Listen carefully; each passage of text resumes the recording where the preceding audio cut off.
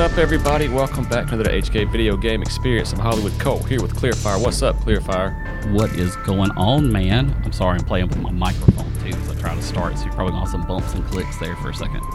Yeah, bumps and clicks. Keeps it entertaining, man. Keeps it fresh. Keeps it live, you know? And pre-warning, my two little rascal heathen dogs are running around, and there's not much I can do about it because the wife and the kid are asleep, so... There you go. We might get some rowdiness again tonight. You got some extra clear this time. That's one of the clearisms you get. You never know what you're going to get. Huck the pup. You know, you might start screaming. So, all right, we're going to talk about Ahsoka today. Let's talk about Ahsoka. So, that's definitely... You jumping a little too fast there. There's like this thing below me here in the video here. Okay. Like, right why don't you there. just let me host it, Clear? You know what I'm saying? Why can't I just be the host? No. I'm getting there, man. I'm getting there, brothers. Y'all both are waving. I got you. So, so if you hadn't figured out, we have another guest here. I was going to give him a build up, but we'll just go ahead and say. So we had our lore go. We have our lore experts here, Star Wars lore experts. And if you remember, back I don't know how long was the Mandalorian episode. 2 years ago, something like that. That long ago, that's ridiculous. And we had a lot of back and forth with Star Wars lore, with Nick, with Clear, and with our guest, SwingingThunder. What's up, Swinging? What's up, gentlemen? Real quick, I've been biting my tongue, not because I wanted to be introduced, but when Clear said bumps and clicks, I just thought MC Hammer pumps into bumps. So a lot of back and forth about, no, I think you got that wrong, I got that right, I think this is the way it was, and there's theories, and it was such a good time for people like me that don't know much about Star Wars lore, or any of you guys that are listening that don't know much about Star Wars lore. I loved it. So we're going to combine forces today for Ahsoka, which I loved Ahsoka, and I don't know anything about. I mean, I know during the Mandalorian we talked about her being like a neutral Jedi, and we'll get into this kind of stuff. Trust me. And we're going to do a quick kind of summary. We're not going to go over every little detail of the shows. The first two shows is all we're talking about. Well, this is recorded before we've seen the third episode, so there's going to be some theories out about what's going to happen throughout the series, and we're going to go hit some big pointers on the first two episodes. So, let's just go ahead and get this out there real quick. So, as we always like to keep things pure, keep gaming pure. We'll keep your movies and TV shows pure, and we're going to keep the show pure too. But I'm just going to get this little bit of elephant in the room out there. If you have not been paying attention to Disney lately, everybody knows that Disney's essentially become like a propaganda machine. And so this show here, it seems to be absent of that. Swinging. Is that kind of what happened? We're not going to get any like propaganda stuff, but this is the elephant in the room. So if that's why you're turning Disney off, this seems to be okay. So did they tell about some new rule, or how did this thing with David Filoni? Before you answer that, Swinging, I just want to preface this with, save the drama for your mama and go enjoy Ahsoka for fun. Yeah. Just like all the other stuff out there. Enjoy it for fun. If you want to enjoy a Disney show, you're about making me cuss bringing this kind of junk up because it's ridiculous, pointless, and we shouldn't be discussing no bogus political agendas here. There's no okay. Why is it political? I just said nothing about politics. As soon as you said agendas and all of that, that's no. I said propaganda machine. And they are propaganda machine. Propaganda leads right into politics. Not politics at all. What I'm talking about. I'm talking about. Let's see. We weren't going to get into what we're talking about, but obviously Disney is throwing things in your face left and right. And they're making decisions based on what they want to try to represent instead of what's best for the person watching, or best for the entertainment value. Hey, we can't have this show, even though it would be great, but it doesn't meet our check the box necessarily. So we're going to take that out. Or this character, this actor or actress might be better for the role, but that doesn't check our box, so we're going to take them away. That's what I'm talking about. They're not doing it for the best. I mean, just look at all the stuff they're remaking. Little Mermaid. Okay, they're remaking Little Mermaid. That was a classic. They had an opportunity to do another classic. Now, we saw Little Mermaid, and it was actually pretty good. But they just took a lot of the stuff out that was really good about it. But just make another classic. You know, what happened to they're not being able to make another classic. And so they're rehashing these old things over and over and over. So they kind of lost their steam. They have a chance to make legendary movies, and they're kind of just making, let's make some money on this. So that's what they're doing. They're money making, grabbing. And so I don't want to get into all the different things that they are doing. That's not what I'm talking about. But if you're like me, you've canceled Disney Plus because I don't want my kids watching crap like that. I don't want my kids watching bad stuff that I don't agree with. And now when I turn on Ahsoka, I'm waiting for it. I mean, let's just be honest. I'm waiting to see what's the message here today. And they didn't do it. I was like, why is Ahsoka so? Because Ahsoka's good right now. Something's going on. They actually got good actresses, good actors. They didn't seem like to go on this particular route that I was talking about. That's what I'm talking about. I don't care about politics. I don't care about any other stuff. You're welcome to do anything you want to do in America, but just quit making it a scene. I mean, you know what I'm saying? Like, quit trying to change our entertainment for your particular belief system. So you didn't watch Falcon and the Winter Soldier? You didn't watch WandaVision? You didn't watch pretty much any of the Marvel ones that didn't have a lot of that in there? So you know what I'm talking about. I'm just going to throw that out, yeah. That's what I'm talking about. I stay away from the core Disney ones because they're not good anymore. Yeah. So there we go. So we agree. Agreed. That's what I'm talking about. So, so anyway, so did Filoni say, no, you're not gonna be a part of this, mess with this? My understanding behind the scenes, so Kathleen Kennedy is the individual that seems to cause some conflict. Yeah, I love the smirk, but so seems to. Yeah, okay, does. So my understanding, and so I believe it kind of came to a head during Mando season 3. And I believe Favreau as well as Filoni, and I believe Disney as a bigger plus was kind of like, you need to take a step back, Miss Kennedy, and just let these guys do their thing. And that's kind of one of the reasons that season 3, I was somewhat disappointed in season 3 of Mando, to be honest with you. It's still not, it's still love the show, but I guess what I'm trying to say is you can see that how disjointed it was. And I believe Favreau kind of took a firm stand during that and was like, okay, it's got to stop. Like, we will walk if you guys do not stop being so involved. Review what we've done. If you like it, let us do our thing. If you don't, then we'll get the stepping. Either or, it's whatever. So, to my understanding, Filoni was, and I feel kind of bad for Favreau, and I do believe the two of them are incredible together as well as individuals. They both have brought a lot to this, and they've really revitalized Star Wars as a franchise, in my personal opinion. But I think Filoni kind of lucked out in this aspect where he was the first to get the chance to just kind of do it without being restricted or influenced or whatever. I love Ahsoka so far too. I think the thing that I could see from the casual viewer, and I shouldn't say casual, from the viewer who's not aware of Filoni's works with the cartoons, with Clone Wars, and with Rebels, is the first 2 episodes are doing a lot of setup, introducing you to characters that some people are not familiar with. And even with that being said, I think they've done a good job with that. But for me, it's kind of like, I know who these guys are, so I'm ready to jump into it. But for somebody who's coming into it blind, I totally understand why it's being built the first 2 episodes as they have so up to this point. Well, and some of the theory behind that too is that's actually like stuff that's taking place during the end of Rebels, because there's one scene at the in one of the episodes that's basically almost, I'm not going to say shot for shot, but it's very much a retcon of that. And so we'll get into that later. We'll get into that later, yeah.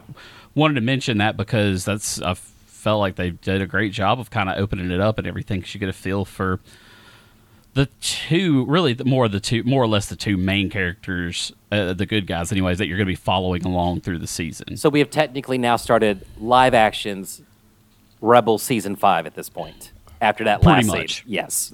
Yeah, pretty much. Yeah, this was like the prologue. The first 2 episodes are like a prologue, and then now you're actually getting into it, because you're basically picking up where Rebels left off. Yes, exactly. So it's pretty cool. So, but my whole thing with the whole Filoni thing and the Kathleen Kennedy, from some of the theories that I've heard, Kathleen Kennedy has a limited amount of time left on her contract, and they are not going to renew her contract. And Filoni is going to be the one to step up over Star Wars, which Filoni should have been the one to be on Star Wars before Kennedy anyway. Kathleen Kennedy had no business getting in there at all. She ruined a lot of things. Mando Season 3 is a prime example of that, because it could have been so much more. It had great pieces in it, but just not a great continuity all the way through. And that's all because of her meddling throughout the whole thing. Correct. Swinging was she involved in the movies at all? Yes, she was involved in the movies, heavily in the movies. She was part of the reason why Rise of Skywalker was rewritten like 5 times. It's like stupid, like how much they had to redo in that because of her meddling. And so now we got a good Star Wars, it seems. Yeah. So did she mess in the Marvel movies too? No, she's only ever Star Wars. Correct. She has nothing to do over Marvel. Feige would have like murdered her if she had stuck her nose in there, because he has a clear vision. It's been great. Yes, there's been some bumps because you're having to basically rebuild your Avengers team. It's going to take some time. Sit back and enjoy the ride, people, because people are complaining about it at this point. Just let Filoni have it with no restraints. Remove all the check marks and the boxes you got to hit before you can make the show, as soon as Kathleen Kennedy's gone, that's how it'll be. We'll actually get good stuff at that point. Yes. I mean, better stuff. I won't say good stuff because we don't know, but Ahsoka's pretty hot. You know, I mean, I've been digging. I had really enjoyed it and thought it was done well. Although I will say, and this is something that I don't know if Swinging will agree on this or not. In the very first episode, before you even see anybody, the marquee that's scrolling, it says Jedi Knight Ahsoka Tano. She is not a Jedi Knight. She never became a Jedi Knight. That is correct. I agree with you. She never finished her training. Yeah. So that is a lie, flat out incorrect right there at the very beginning. And I even caught that. I remember I was like, wait, she didn't. And it even kind of hints that she abandoned. Well, obviously she didn't finish with Anakin, right? So she even says she never finished her training in the episode. Well, she says it in Rebels specifically. I am no Jedi. Like she said it. She never in the very first episode of Ahsoka. She says, yeah. I said I didn't. Anakin never finished my training. We never finished the training. So if you never finished training, how could she be a Jedi Knight? You got to finish your training to be a Jedi Knight. You got to go through the trials. Yeah. So let's start with the first episode. I saw it maybe, 5 days ago or so, both of them. So what's some of the key takeaways that may have shocked you or surprised you or something that people may have missed or wants to? Easter egg right off the bat. So do you guys know the two, let's call them Dark Jedis for now. Do you remember their names? Yeah. I don't know their names. Baylan Sulk, and I forget the other one. Baylan Skoll and Shin Hati. Now, if you take their last names, does Skoll and Hati ring a bell to you guys? Vaguely. It's been a while since I've heard it. Those are the two wolves that are the children of Fenrir in Norse mythology that chase the sun and the moon. There you go. Of course. That's where I heard it from. I thought it was something for the Star Wars universe. No. So I knew it wasn't Star Wars. There's a lot of that's not a very common Star Wars name. There's a lot of wolf motifs in Rebels itself, and there's Loth wolves that play a big part at the last season of that, et cetera, et cetera. So there's a lot of wolf motifs and things in there. And then the other interesting thing right off the bat, though, like, once again, we're not going to go through scene by scene, but the very beginning really struck me for a few reasons. Number one was it really was reminiscent to me of The Phantom Menace when you see Baylan and Shin roll up, Master and Apprentice, name of the episode, just very the parallels between Qui-Gon and Obi-Wan, Phantom Menace season, 1. And now I'm going to kind of go deep here real quick. Well, actually, no, I'll save that part for later. But so yeah, I just thought that was interesting. And the other interesting thing was orange lightsabers, not red. They're orange. Go back and look. They're orange. Are you sure? Your I'm TV positive. color might be off there, buddy. 'Cause I thought they were red. They're orange. So I thought they were red. So here's check it out real quick. So I believe you. The interesting, kind of dynamic with that is what's funny to me is so a lot of master apprentice Padawan balance here. So we jokingly are talking about Phantom Menace, but you got Baylan, you got Shin. Obviously, later on in the first 2 episodes, you've got Ahsoka, you've got Sabine, and then also remember that Ahsoka is Anakin Skywalker's Padawan. So there's just a lot of interesting master and apprentice dynamics going on. And just from a storytelling perspective, I just find it interesting because obviously there seems to be some minor things, but Baylan and Shin seem to be on the same page. And obviously Ahsoka and Sabine are the furthest from that as we watch the first episode and a half, I would say. Yeah. I mean, I think the second episode was called Master and Apprentice was the name of the episode. Master and Apprentice was episode 1. I think the second one's Told in Trouble, which we'll get to that too. The second. Yeah. And one of them's, the first one then, Yeah, first one's Master and Apprentice, second Told in Trouble. So real quick before we move on with this lightsabers, because this is just and from a guy he's right. It is orange, but I mean, just watching the video, you don't catch it. It didn't catch it right off the bat. I was just thinking it's red because going back, they were like Sith. Going back to the dynamics that you like, Clear. So obviously, you've got, if you want to go back to the sequel trilogy, I mean, the Sith and the Jedi are very opposite extremes. Very dogmatic, very good versus very evil. But then you have Ahsoka, who, going back to a term you've used and a lot of people have, gray Jedi, more good than evil, but not, quote, as far over dogmatic as the Jedi Council goes. So now that you have orange lightsabers, is Baylan and his Shin, they might be evil, but are they full evil? And I mean, you even see that in that one part where Baylan's like, I don't want to kill another Jedi. There's so few of us left, or few of them left. Yeah, I like that. Well, so the Kuiper crystals, real quick, for somebody that doesn't know about the colors. So y'all keep moving on further and further from the color of the lightsabers. Sorry. So we'll make this quick. I think both of us have covered this in previous podcasts before, but like off the top of my head, and Clear, please correct me if I'm wrong. So basically, blue is more, green is like you're very attuned with the Force, i.e. Yoda, Luke later on, etc. Blue is more like... Well, so just kind of, so the colors are assigned to you, or I thought you just found the crystal and put it in there. No, so there's twofold. So Ahsoka's lightsabers are white. So a kyber crystal is a living thing like a plant is. And so I think we've had this discussion before. So with Darth Vader, the Sith, they quote-unquote, they bleed the crystal. They tortured the living crystal to make it turn red. So if we're going to go with orange, there's 2 theories on this. Either A, they bled it but not enough, or B, kyber crystals, after the Empire took over, Palpatine and them just scourged the universe or the galaxy of anything Jedi related. That includes kyber crystals. That includes Jedi temples, which will come into play later in this conversation. So, like, there is a different type of crystal that is similar but different than a kyber crystal, and to my understanding, it gives off a orange hue. So it could be one of those 2 reasons of why.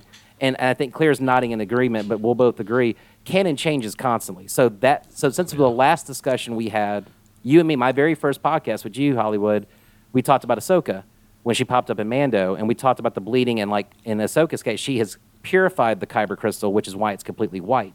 But there's been a comic book that's come out to explain even in further detail what's going on with colors and the meanings behind them. And i.e., and I still believe this to the day, yellow lightsabers were non-existent other than the Temple Guard. But once again, anything that's come out that Disney's approved since they took over 9 years ago is now canon. So let's bring this to video games, guys. The 2 Jedi, what is it? Fallen Survivor? I'm trying to remember the name of them. The one Fallen Order and Survivor. Fallen Order and Survivor. Cal Kestis can make a yellow lightsaber in the game. So another side to the kyber crystals as well, they attune to the person that's using them. With the exception of Sith that bleed the crystals, they just basically destroy the crystals in essence.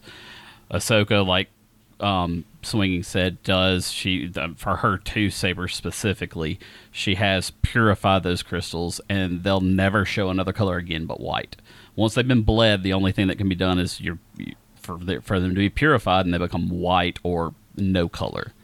But when you're talking about colors, green, of course, is like the highest of high masters. They don't really set it along like that. Blues are Jedi Knights. You usually see the Knights with the blue sabers, hence why Obi-Wan had a blue saber. Even though he was a master, he was a better knight than anything. And you see that, of course, in the Obi-Wan series. You see that in the Clone Wars series. You see it in Revenge of the Sith. It was, what he did to Anakin was just amazing. He just you saw all of his skill there, and of course, in Obi-Wan series, you see it just. Even though he's been detached from it, you see him get just flat out rowdy. Love it. I do have to add this one little thing because there was one person out of all your listeners who's sitting there going, "What about Mace Windu? Why does he have a purple lightsaber?" 2 reasons. Yeah. One is Samuel L. Jackson gets a purple lightsaber when he wants a purple lightsaber. But if you want to tie it into canon, this is the main reason. Because he told George Lucas, he wanted a purple I want a purple lightsaber. That's straight up. Exactly. But for canon reasons, we're going to pull a Legend of Zelda and bend this to the canon. You have the blue lightsaber that Clear talked about, which obviously Mace Windu was a renowned. I think strong Jedi Knight. He was a master of like multiple different types of forms. Usually, you're good at one. I think he mastered almost all of them. But the one that he was most well known for is actually one that kind of borders with the Sith, and that one you kind of want to be a little angry and a little. So it's that balance of kind of that violent Sith nature in him and in himself, and the dark side. With the blue, hence the purple. But in reality, Samuel that's awesome. Samuel L. Jackson wanted a purple lightsaber, is what really happened. And he wanted to be the best at everything. 100% main reason was Samuel L. Jackson wanted a purple lightsaber. He told George Lucas, the only way I'll do Mace Windu is you give me a purple lightsaber. Facts. Like, seriously, that was the conversation. Yeah, that was his. Awesome. That was his. One contingency was I get a purple lightsaber. I won't do it unless I get a purple lightsaber. And then, of course, when Disney takes over, they make purple lightsabers canon. There's actually a few of them out there now, but they're probably the rarest of all. But the thing that kind of Swinging was alluding to there, the reason why Mace Windu was so good at being able to deflect the Force lightning back on to Sidious is because he actually can use Force lightning. He actually is skilled at that. He learned that on purpose so he could know his enemies. Mace Windu is the type of person that's very mental. He wants to know everything he can to know his enemies the best. The reason why he didn't get shocked by that lightning is because he learned how to use Force lightning. He doesn't use it because using it does open up the path to the dark side, but that's why he's able to deflect it fairly easily with his lightsaber. He's like the Israeli Mossad, man. Yes. He's like the special forces of Jedi. Oh, yeah, he's sick. That's awesome. Like, if you really get into the lore of like Mace Windu, it's amazing. And there's a theory that he survived the fall. There's a theory that he survived the fall when Anakin knocked him out. Well, this is where this is where these theories are funny and hilarious because we're going to have some fun with this tonight. But there was a theory. There was a theory before Mando showed it. But the theory was that Mace Windu was the one who saved Grogu, like all disfigured and all. There was a theory that it was Mace Windu who survived the fall, was chilling, and then actually hobbled over, saved Grogu, rescued him, and he's still out there to this day. I hate that theory didn't come through. Me too. I wish that would have happened. Look, don't get me wrong. It was great seeing, and I forget the Jedi's name that saved Grogu, but it was great seeing him because he does have a history in Star Wars. And he is an amazing dual saber wielder. Like, he's one of the few that are like, it would make Ahsoka look bad if he really got into a fight with her with dual blades. He's just amazing at that. And so it was great seeing that, having that part of old canon come out. It's funny you say that, and this is for Hollywood specifically, or for all the Luke fans out there, and for all the fans of Luke who feel like he was done a disservice. Oh, he done dirty. Done dirty, but here's the thing that's crazy, though. So I would say Ahsoka, even though the Jedi Council does not exist anymore, I would say she is at the level of a Jedi Master. Would you agree with that, Clear? Oh, yeah. And so we see how good she is in these episodes. We've seen how good she is in the cameos. But that, I think, also highlights how much of a B.A. Luke was when he goes to save Grogu at the end of that season 2. Because, like, as good as Ahsoka is, and she's incredible, Luke was 12 levels above her, rolling in there and just knocking out dark troopers like it was nothing. One-handed with Force is like, poof, poof. Force crush. Pop, pop, pop. I mean, it was nothing. But Luke is just insanely powerful. Yes. And yes, the last 3 movies did him a disservice. But the one thing I did like out of Last Jedi, him doing that Force projection, that's the first time you've ever seen it. And it was amazing that he pulled it off because of the power that's needed to use it. It's the first time that you see it in the movies anyway. Yes. And so that was awesome. So, but yes, and you see in The Mandalorian or the Book of Boba Fett, whichever one you want to look at, you see the respect that Luke has for Ahsoka, because when you see them together, they're just like, all right, let's talk a little bit, and they just kind of have just this rolling talk like master to master would have. You can see that Luke highly respects her and her talents, because Ahsoka does some things that some Jedis just don't do, and she's, of course, not bound by the Jedi code, so that does help her. In the EU/Legends, Nick said this on the podcast way back in the day with you, Hollywood. And I know Clear knows this, but like Luke was incredible. Like Luke was insane. And I don't know. I think that little part kind of showed what Luke was capable of. But the funny thing is, a little meta for you here with Filoni. So, Clone Wars was going on when Disney acquired Star Wars. They canceled Clone Wars. They wanted him to start Rebels. And very early on in Rebels, when they introduced Ahsoka, she says a line, and this line is said in one of the 2 episodes in Ahsoka now, too. And it's basically, there's a little truth in Legends. And I don't know if that's, maybe I'm digging into it, but I think that's Filoni kind of taking a little meta shot at Disney going, you know what? There's a little truth in Legends. I'm going to pull from the EU Thrawn, and a lot of stuff, and there's some stuff we're going to bring up tonight, but just going to bring what I want to bring into it. There's still some truth in the Legends that is still out there from the EU. I mean, look at what Book of Boba Fett set up some of the Thrawn stuff. Yeah. I mean, you had some things come from the Legends in there. In Mandalorian, you had things from the Legends come in. Filoni and Favreau aren't playing. No. And they're fixing to make things a lot better, especially, hopefully, with this whole restart of Mando Season 4. Yeah. But... yeah, let's get back to Ahsoka. Yeah, sorry. So this I was literally just thinking, I was like, okay, so I mean, they're going to slow it down here because these 2 guys are going nuts about it, and then I got to be like, hey, what about me? I don't know anything, and people out there that might not know anything, so hey, could take it back for a second. And then I'm thinking, man, they're going to get on a roll here, so we need to figure out, see how to focus this thing to Ahsoka, but so. Yeah, what else was it that about these first 2 that kind of just that would hit the hardest? So let's go with Easter eggs real quick. Yeah. So, and this is going to open up a couple of things actually. So there's a part. So once I believe this is episode 2. So Ahsoka finds the map where Thrawn is supposedly at. She gets it to Sabine Wren. I'm going to give you a super easy recap. Gets it to Sabine Wren.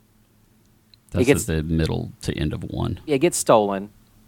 And so Morgan Elizabeth, who is a sister or who is from Dathomir, where the Night Sisters are from, and for people who are not aware of that, I don't know. Is she a Night Sister? She said she is one of the Night Sisters of Dathomir. She does use magic. So for those who don't know who these people are, the Sisters of it's Dathomir, and they're quote unquote witches, and they live on the planet of Dathomir. Where in episode 2 you hear the apprentice, I can't ever think of her name.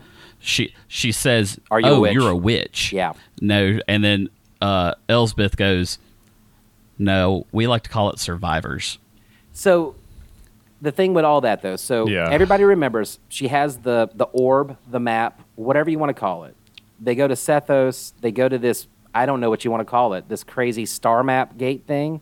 And this is where it gets crazy multiple ways. Number 1, so she puts the orb on there. She uses magic. Now, really, she's a Force user, and this Force using by the witches of Dathomir has been around longer than the Jedi, and it's been around longer than the Sith. So there's an interesting thing. That's the Force that you see. It's magic, but it's the Force. They're Force users. She says something that really throws me off, Star Wars-wise and in real-world life. Thrawn is calling out to me through time and space in a different galaxy. So lore-wise, we have opened up a ton of stuff here. Number one, it's always been a galaxy, a long, long time ago in a galaxy far, far away. So we now have a second galaxy. A galaxy. So we have another galaxy that's been introduced here. Number two, the time and space thing. What is time? Are we talking about Einstein's theory of relativity? So and for those who don't know, I got to back this up a little bit. When you watch that scene and it opens up this Stargate thing, you're going to see like little portals. And around the portal that she moves over and focuses, you're going to see space whales. They're known as Purrgil, and they're introduced in Star Wars Rebels. Now, Purrgil have the ability to hyperspace jump. They're also in Mandalorian season 3. Oh, that's right, they are. I forgot about that. I totally forgot they were in Mando. Yeah. When they're going through, when they're doing a warp speed, you see them. You see them swimming because you see Grogu kind of look at him as Mando's kind of asleep. You see her focus that, and she goes, "I can hear Thrawn. He's calling out to me from time and space." So is time as we know it, or is it time in theory of relativity? Of those guys made the jump. For us, it's been X amount of years. To them, it's been minutes, maybe hours.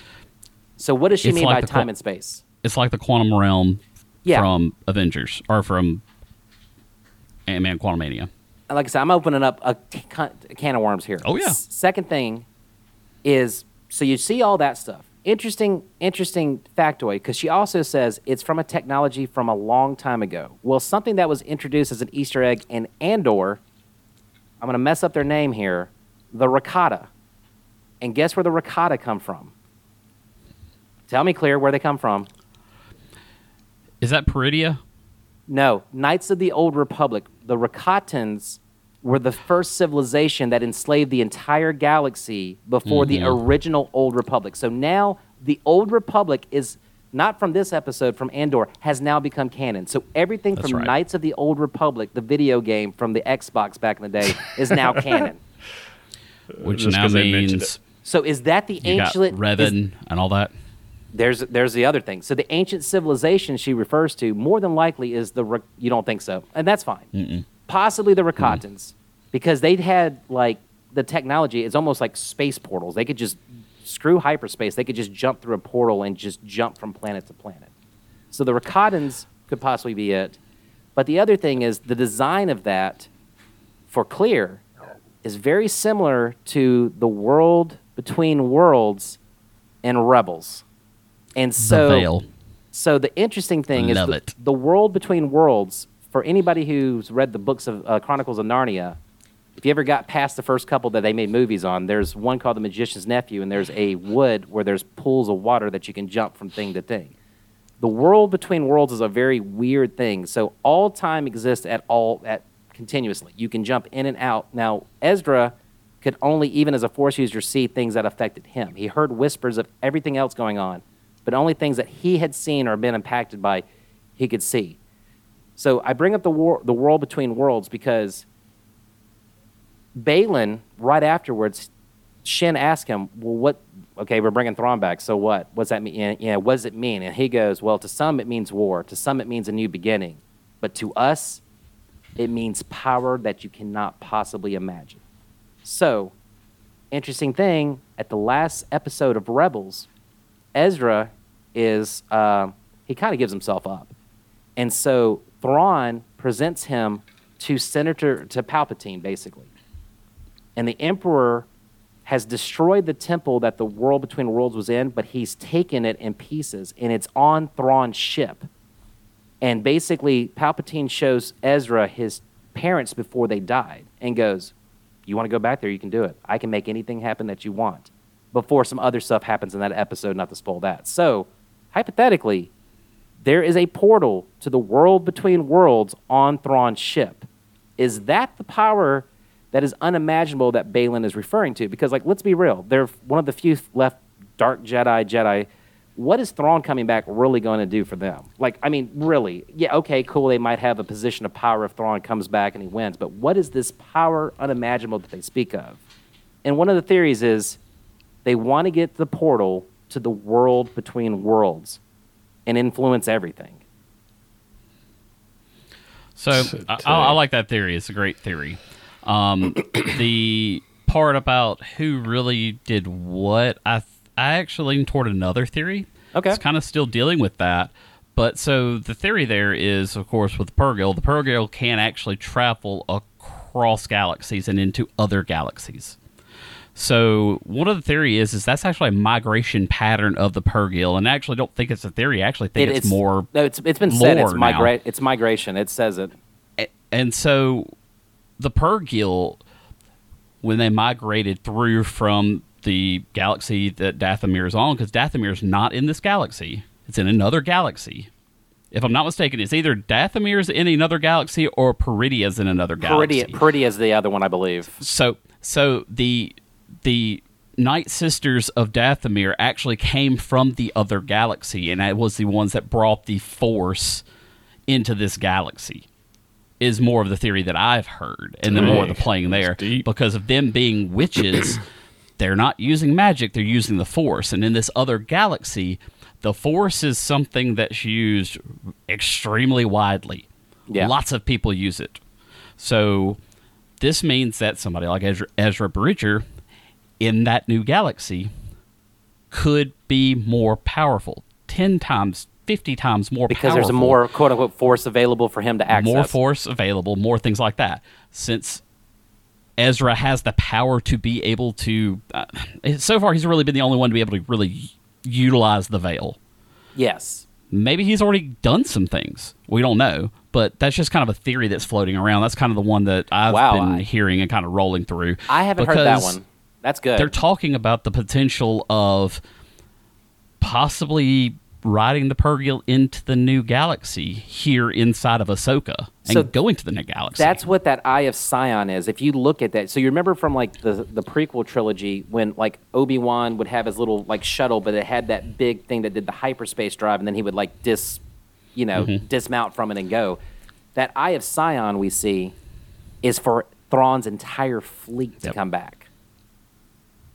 That's why they needed like 9 hyperdrives or whatever it was that they were getting at the end. And so one other piece there that I don't know if you caught it or not, Swinging, it's Balin actually looks up into the sky. You hear really brief. You hear he sees and hears a Purrgil.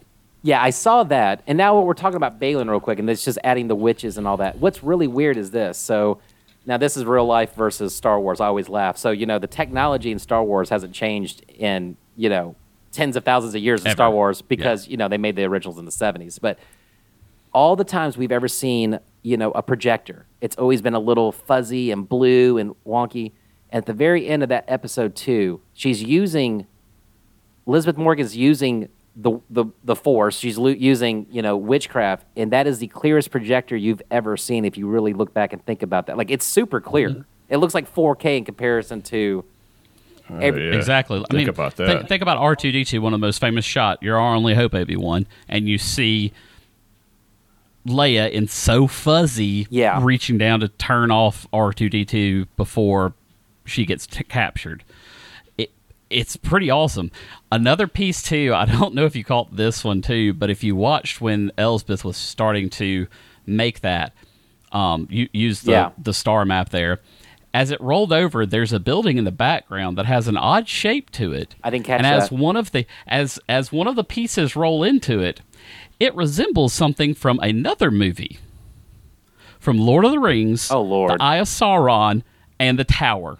That's crazy. 100% looks exactly like funny. it when it rolls it over there. It's funny you say that because going back to what you mentioned before, so they retconned kind of the last scene of Episode 2. Mm-hmm. And in Rebels, Ahsoka's wearing white robes with a white staff. But in this, she's wearing blackish gray robes. And this is off camera. Filoni's a huge fan of Tolkien.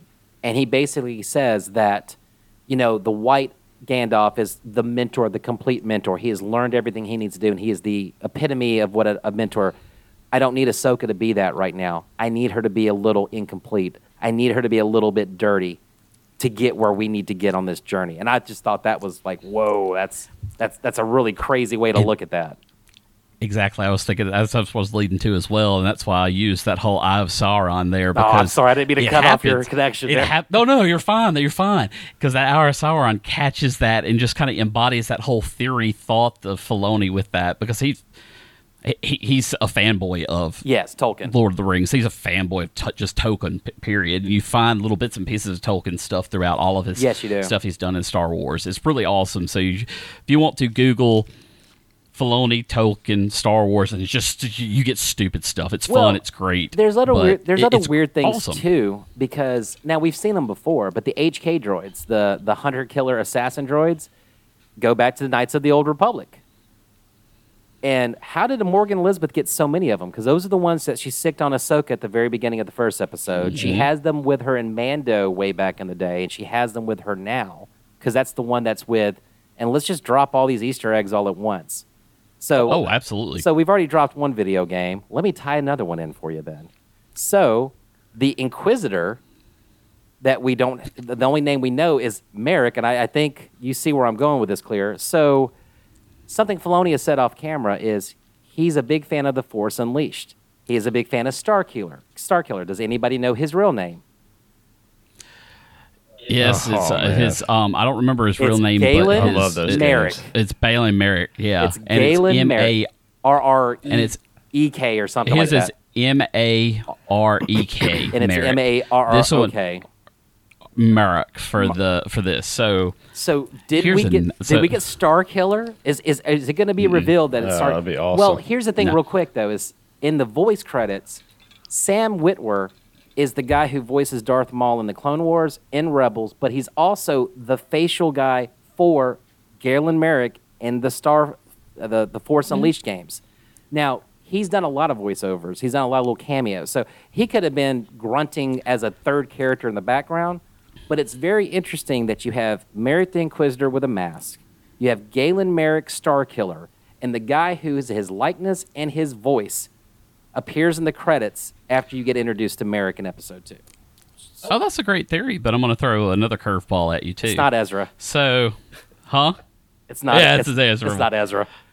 So there's a theory that people think, and I just said no to it, but I just want to bring it up because there's a thought that Inquisitor could potentially be Ezra.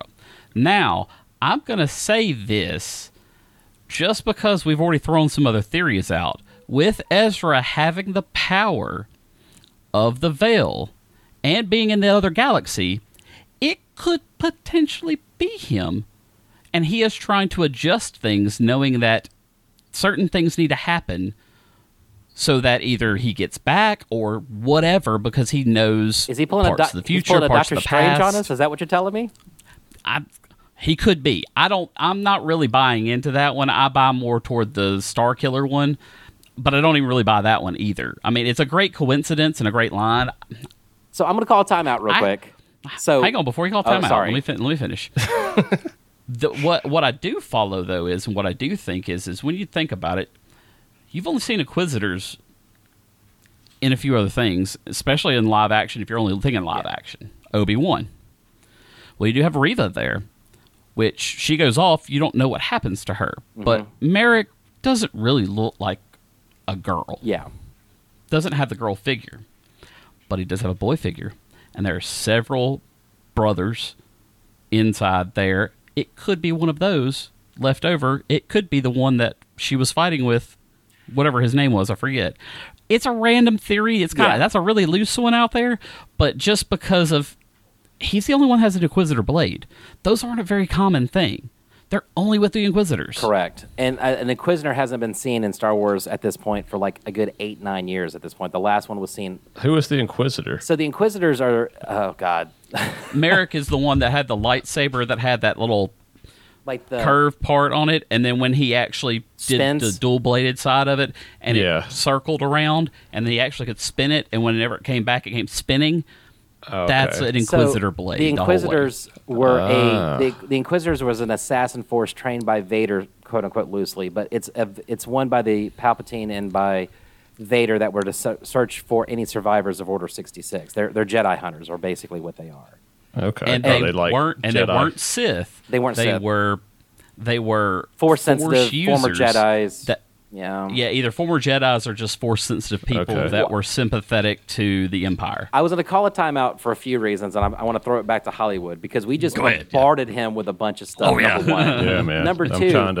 Number two, as I was going to say, is it's always funny because Filoni and Favreau have said that the fans have come up with better stories than they ever have. So going back to like Mace Windu saving Grogu, and then it winds up being just not knocking them, but another Jedi we weren't expecting. So, and I went back and listened to the very first Star Wars one. You guys, it was Nick and Hollywood on Smooth Ramblings, and I was laughing because we can come up with all these crazy theories, and then. Sometimes reality is not exactly what we wind up getting and stuff like that. But like I said, I wanted to pause it and throw it back to Hollywood as the quote-unquote casual fan because, we just hit him with like 4 different things. We tied 2 video games into this. We got space and time travel. It's and just Lord of the Rings. And Lord of the Rings. That's a lot to take in at one point. Yeah, so at least for me, I'm just trying to piece it all together. When you're saying characters' names, that's when I always lose the characters' names. But there's just so many of them. There's a lot. Yeah, there's so many. But like the orange blades and how the Kuipers, how those crystals work, and the witch. That was one of the questions I was going to ask. Is like, what's this witch? And so you guys answered that for me. And then I remember Clear had told me who Merrick was like last time we talked, and I just couldn't remember the name either.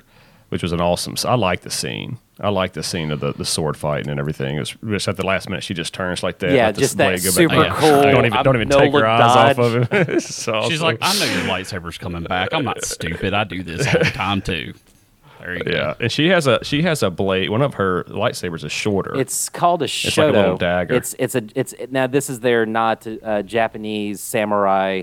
And that goes back to the episode that she was actually in, the one she gets introduced in Mando, The Jedi is the name of the episode, but that's where it's Western. Mando's basically space Western anyway, but it's very samurai showdown type of feel to that particular episode. The magistrate, Elizabeth Morgan now, as we know her, it's very Japanese flavored, magistrate being a mayor in the Japanese, et cetera, et cetera. Like, there's a lot of nods to that, but the shoto is a smaller, mainly used for guarding, but, obviously it can be used offensively as well. It's a parry weapon. That's what they call them. This is my SCA fencing sword fighting part coming out into me.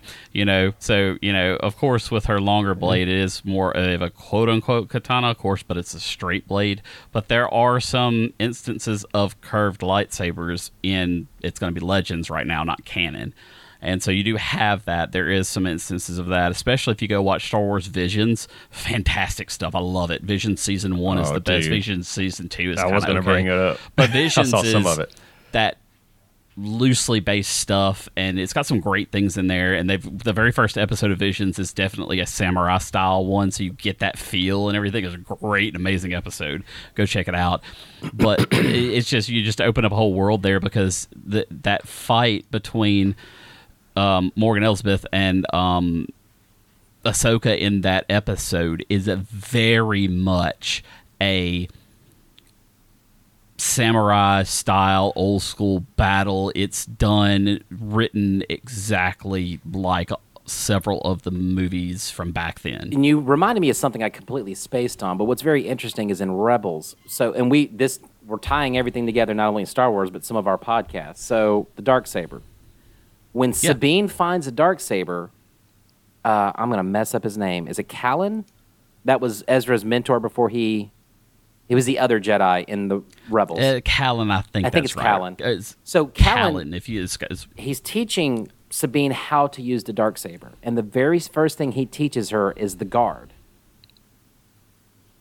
which is exactly the guard she takes at the end of Episode 1 when her and Shin fight. Now, she's supposed to stay there defensively, and that's the way he taught her in the episode, in the cartoon, but she gets impatient, and she charges in at Shin, and Shin was toying with her. It was kind of interesting to watch that because it goes back to they're dark Jedi, but they're not completely evil. She could have killed Sabine, no doubt about it. And then she placed that shot very specifically, precisely, no specifically organs. to injure, not kill. And I mean, once again, you could even see it as you look back at the fight. She's just playing with her. Just casually, it's a cat playing with a mouse. She's just toying with her. It's like Vader with Obi-Wan in the very first fight they have in the series. In that series, Vader's just like pop, just having fun. But it's interesting because Filoni is basically getting to continue his own work. So the nods, very specific nods that he put in there for very specific reasons 10 years ago, and now he gets to come back and either adjust them or keep them the same, or just little nods for the fans of like, hey, you remember this? Check this out. There you go. And like even little Easter eggs, small Easter eggs, like when the communication towers that Sabine is staying and living in was actually Ezra's in the show. And so you'll see like different stormtrooper hats that they had stolen throughout the series.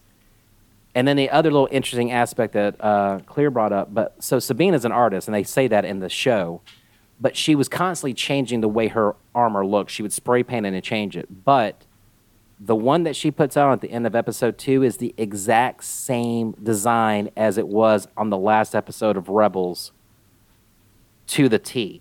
Has a Purgil on one arm. It has, like, I think the Phoenix. They become the Phoenix Squad eventually. They were known as Spectres initially. That's on this side, and the way, just the spray paint and everything. So there's little attention to details for the super, super hardcore fans of, like, oh, that's exact, color scheme is that. There's a helmet from episode whatever. There's a lot of little pause a scene, look around the, oh, there's this. So in saying that, this all gets back to the whole theory that I threw out a while back that I can't remember in which episode it was and with who, because I've done so many that blur together now. But the whole theory of Filoni and Favreau working their magic to retcon stuff, you're seeing it happen right now. I'm sorry, it so awesome. Is. It is so is because that reconstruction of that scene, image for image, with the exception of the robes and the minor things, pinpoint reason why he changed the robes, absolutely alludes to the fact of looking at doing some retconning to make it more solid, that he's going to lead into the fact of once Kennedy's out, going to retcon 7, 8, and 9. Okay, well, you opened up a can of worms. Go ahead, Hollywood. So hold on, let me ask about this. This is going to take some. So what are you talking about with the robes and stuff? So Ahsoka's robes that she was wearing. Okay, somebody went to okay. Just looping it back there just to make the whole sense. Because so that makes sense. Filoni takes the time to make sure that Sabine Wren armor is a 1-for-1 copy, but he changes that one piece. It shows that he's meticulously looking at things. Go on YouTube. YouTube has it where it's split screen, and it shows shot for shot the Rebel scene in the current scene that you're seeing now, and you see it's almost spot on, other than the one or two things that Clear's bringing up. But it's beautiful. I mean, it's awesome. I love the fact that of that artwork of the crew that you keep on seeing throughout there is like the almost like perfect rendition of like the cartoon stuff from the Rebels series, like that artistry there. I love how they did that. Oh yeah, now, it looks I didn't watch Rebels. I just pulled I've only pulled little pieces to help me keep my knowledge together. But that was amazing. It's spot on. It's those little things like that he is taking and grabbing and making sure he makes a very pointed point to say, look at this, because how many times do you see that where it's full-on center focus, throwing back to Wes Anderson, the director that has to have everything perfectly framed. Stanley Kubrick, I think, too, right? Yeah, I think so. And that's one of the shots that are just that symmetrical shot right there. Filoni loves throwing back to people that he admires and that he is his, that he considers a mentor. Those are some of them. That's a very critical thing to look at and pay attention to. So I disagree. You and me have had this disagreement, and I still disagree with you, but I totally respect where you're coming from. I don't think they're retconning it. I think Filoni and Favreau, Filoni specifically with the Clone Wars and with Rebels, I think he puts Band-Aids and fixes and explains things. Like I've said before, like when you're watching the movie in the prequels, Anakin's turn is, I wouldn't say it's out of nowhere, but it's pretty quick. It's a slow burn in Clone Wars, and you could see like with so for those who don't know, it's really interesting. I mean, even if you don't want to watch all of them, and I get it, but there's an episode where Ahsoka is framed for some pretty bad stuff, It's a 2-part episode, and Anakin loses faith in the Jedi Council. Ahsoka winds up being found innocent. She had nothing to do with it. And the Jedi Council's like, our bad, dog. You want back in? And she was like, nah, bruh, I'm good. And so she walks away from the Jedi Council. Our bad. And that's really where Anakin becomes disenfranchised with the Jedi Council. And once again, the Clone Wars does a great job of explaining that. Whereas you're watching the movie and it's like, they killed my mom. I'm angry. It's like, boom. I can't control it. I hate sand. So, I think that's a great point that you bring in too. There, I think that was like because Anakin was always he wants to do something. Yes. He wants to be a teacher. He wants to.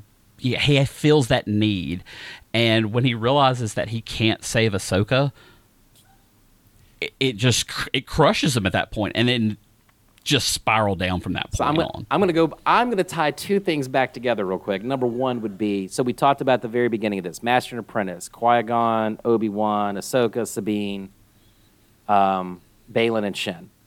So if hypothetically the Merrick theory is correct and Starkiller comes in, that's an interesting dynamic because now you have Anakin's and his Padawan, Ahsoka, and you have Darth Vader's only quote-unquote Padawan, if that's become now canon, Galen Merrick / Starkiller. There's an interesting thing.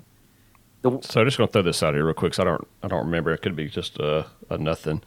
But at the beginning of one of the Force Unleashed, you play as Darth Vader. Yes, that's the first one. You're walking through the stage. The very first one. Yeah. So what happens at the end of that? Of the Force Unleashed. So it's interesting. No. What happans at the first of that? At the ending of that stage? He's on Endor. And he's not Endor. He's on whatever the Wookiees' home, Kashyyyk. Yeah, is that it? And Kashyyyk is the. Am I messing up the planet? I could be wrong. I don't remember. Kashyyyk is the Wookiee planet. The Wookiee planet. So he's messing Wookiees up, is what he's doing, if you remember right. And he's getting to Galen Merrick as a child because he's being raised as a Padawan by some other Jedi, and Darth Vader kills that guy. He's like, "You're mine now," and that's how the Force Unleashed 1 starts. Is basically. Okay. And the funny thing about that, because he's in the game the whole time as a mentor. He's crazy in the game. Like he pulls down a Star Destroyer, and so the premise behind the Force Unleashed was if Luke had been raised by Darth Vader as a child in the evil ways, how would he have been? And that is what Starkiller. Now, if Merrick is Starkiller, they're gonna have to nerf him. You cannot have Starkiller as he was in the video games. Like it's unfair. It's totally unfair. It's way too. You got to nerf him big time. And then too, the other little fun thing too is the original last name of Luke Skywalker was actually Luke Starkiller. Yes. And so that's why they had that mirror in there. That's why Starkiller actually came about when those games came into play, was they created Starkiller to do that mirror thing like you were talking about. Random theory that has nothing to do with Ahsoka, but I just thought, I had just heard this one, it blew my mind away. So Thrawn is known, he's from the race of, known as the Shisk. Am I saying that properly? I believe it's blue skin and red. So they are in the unknown regions. They don't do hyperspace in the unknown regions because it's just so chaotic out there. And things have exploded and stars exploded, whatever. Dangerous. So they use Force-sensitive children to navigate the unknown region because it's so crazy. Guess what they call them? Skywalkers. So there was a random. It's really out there, but the theory was that Shmi, however you say Anakin's mom's name, she's somehow descended from the Shisk some way, somehow far down the line due to the Skywalker name and how Force sensitive that particular group is. And so with the whole midichlorian and blah, blah, blah, blah, blah, and the Immaculate Conception, but, she already had quite a bit in her before Palpatine or his predecessor did whatever he did to supposedly cause Anakin being born. It's out there, but I was like, that's way to tie. It's out there, but actually kind of has a little bit of sense to it. But one thing that came up watching. God, there's so many questions. I'll leave it alone. No, ask the questions, man. About that particular this is going to get derailed. Yeah, it'll get way derailed here. We get way deep if we go that way. Well, here's a question that I have never thought about until watching episode 2 of this one. So they go to Corellia, which random factoid is Han Solo's home planet, I believe. And so they're there. So you got Ahsoka, you have Hera there, and they're talking to, I'm going to know him as Dr. Tob from House, but I forgot what his name is in Star Wars, the little guy there at the thing. And so they're rolling in that little cart, and they're asking questions. Well, what's going on? Well, how many people here are former Imperial? He's like, oh, like 90% of them. You just think we just take over a business and like we don't keep the prior employees. And the conversation goes eventually with Hera and Ahsoka is like, at the very end, it's like, why are the people still loyal to the Empire? And Ahsoka says greed, and I completely disagree with her. If you really think about it, and I never have. I'll be honest with you, they're evil. People have sided with the Empire because they're idiots or whatever their personal reasons are. But if you really think about it, it's propaganda. So when Palpatine did Order 66, he flipped it. We are now the Galactic Empire. The Republic has let you down. The Jedi have let you down. The Jedi have caused these wars. These Jedis have caused millions and millions of death. They're supposedly peacekeepers, but they weren't keeping the peace. And so it's propaganda at this point. And so what does the Empire do? They do a great job. We're going to create millions of jobs, and we're going to give you food. And we're going to help you recover from this war that has destroyed your planet and has killed your families and blah, blah, blah. And we're going to blame the Jedi. And it's a viable reason. So I believe it. And so... Well, think about it. All the generals of the Clone Wars were all Jedi. Yeah. Clone Wars the Clone Wars decimated places. It was very, very painful war. Palpatine played the ultimate game of chess because obviously he was playing both sides. He set up the Separatists. He played a super long game. He set up, he took over from the Republic. Then he has Darth Vader at this point go finish the remnants of the Separatist at the end of Episode 3. So he takes out the Separatists. Dooku's dead. Anakin/Darth Vader has taken out all of the Separatists. There's nothing left. There's no droids for them to control. He has now done Order 66. He is now taking care of all the Jedi. And in a few years, he takes out all the clones and replaces them with stormtroopers. So the Empire comes in looking like, awesome. We're going to give you stability. We're going to give you order. We're going to feed you. We're going to give you jobs. We're going to do all this stuff. And, they say it. You got the clones and the Jedi. And so if you think about it, you go back, and it's a season, and it's one of my favorite episodes. It's the one with Bill Burr the second time when he kills that guy, and he's talking to that evil general or whatever, and he goes, people don't want freedom. They just want order. And so the Empire has the propaganda the Empire has done has been so convincing across the entire galaxy. And if you really think about it, what Filoni is doing here is because, so this is taking place after, this is when the New Republic is coming up. And now we know because of the sequel trilogy we don't want to talk about, they don't keep control for very long, and the First Order steps up. So he's also explaining to you why it failed. And what's hilarious about this is you can analogize this, any analogy you want to do. It's hard to get to the top. It's harder to stay on the top. You want to be a rebellion? You want to take out the top dog? You took us out. Now how are you going to run things? Empire might have ran it better. Well, you got. Those are. It's a great thought process through all that because going back to the whole statement from Bill Burr in that episode, they don't want freedom, power. They want order. They want order, and they want order. Who doesn't want order? You want things to be level, and the Empire gives that. Kathleen Kennedy is the propaganda. Exactly.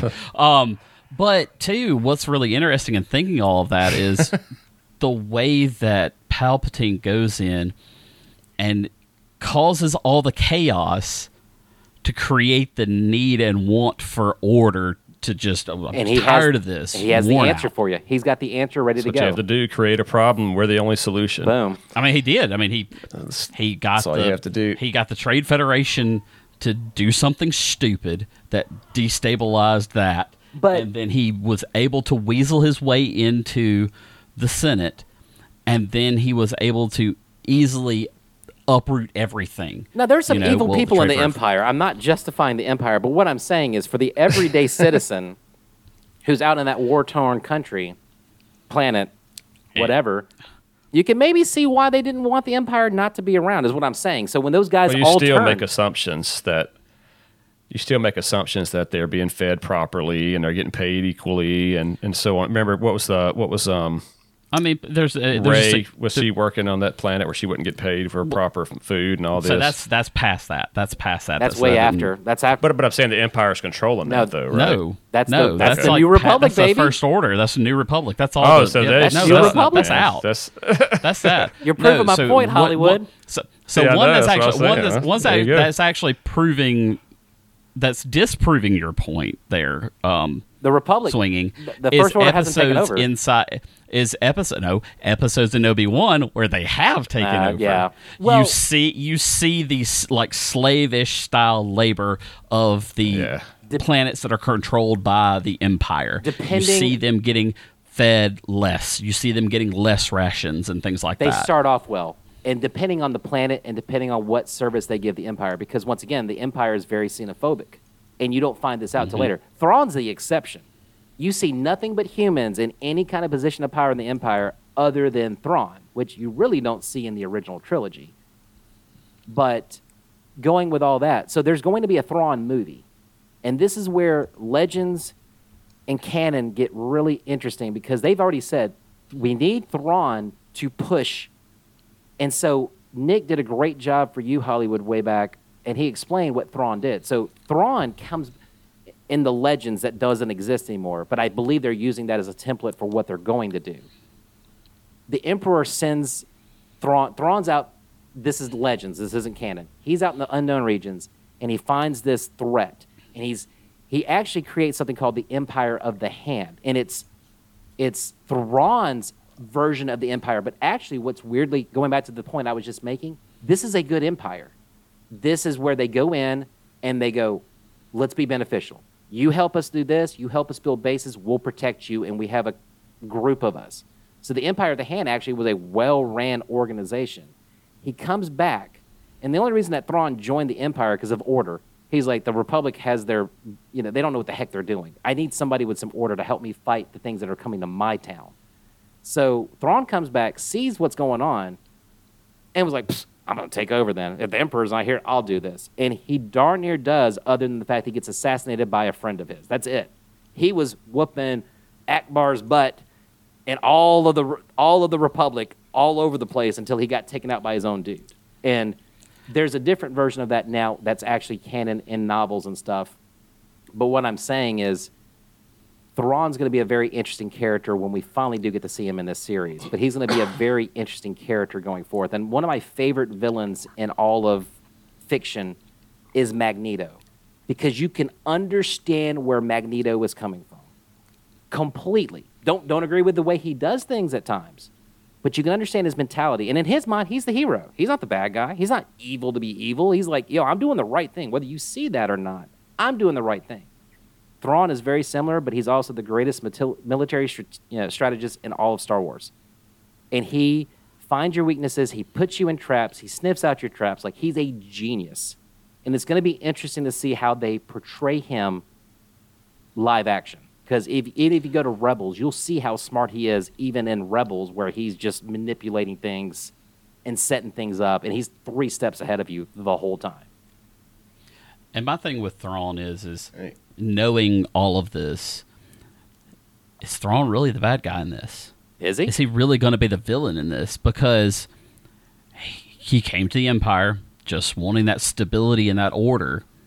He used the power that he was given to his advantage, being literally the only quote-unquote alien in any type of upper power in the Empire.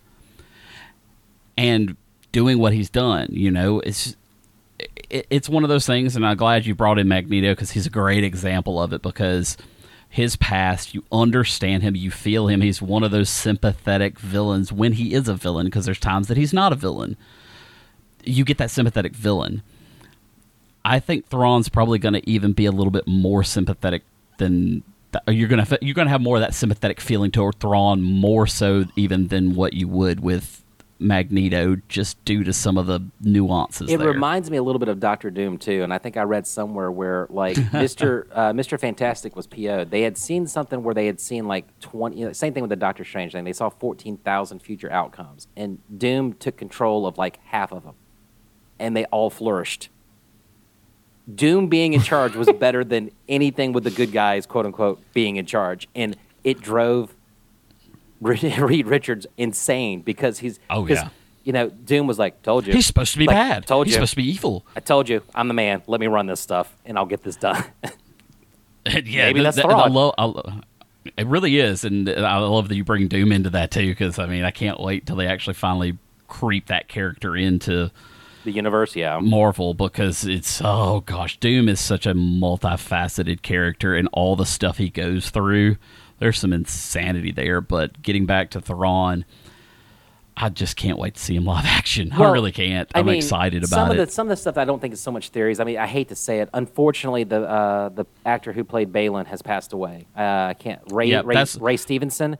But I think you can even I don't know if that was part of it prior to or they adjusted it because of real life situation. But Shin's going to turn on him. You can see Shin there's just things that she just it's very subtle, but she starts questioning things every now and then like we're dealing with a witch, or why are we going to do this with Thrawn? Mm-hmm. And you could see her kind of look for him for approval, but it's also this weird little subtle is this going to make him happy? I don't care if I make him happy.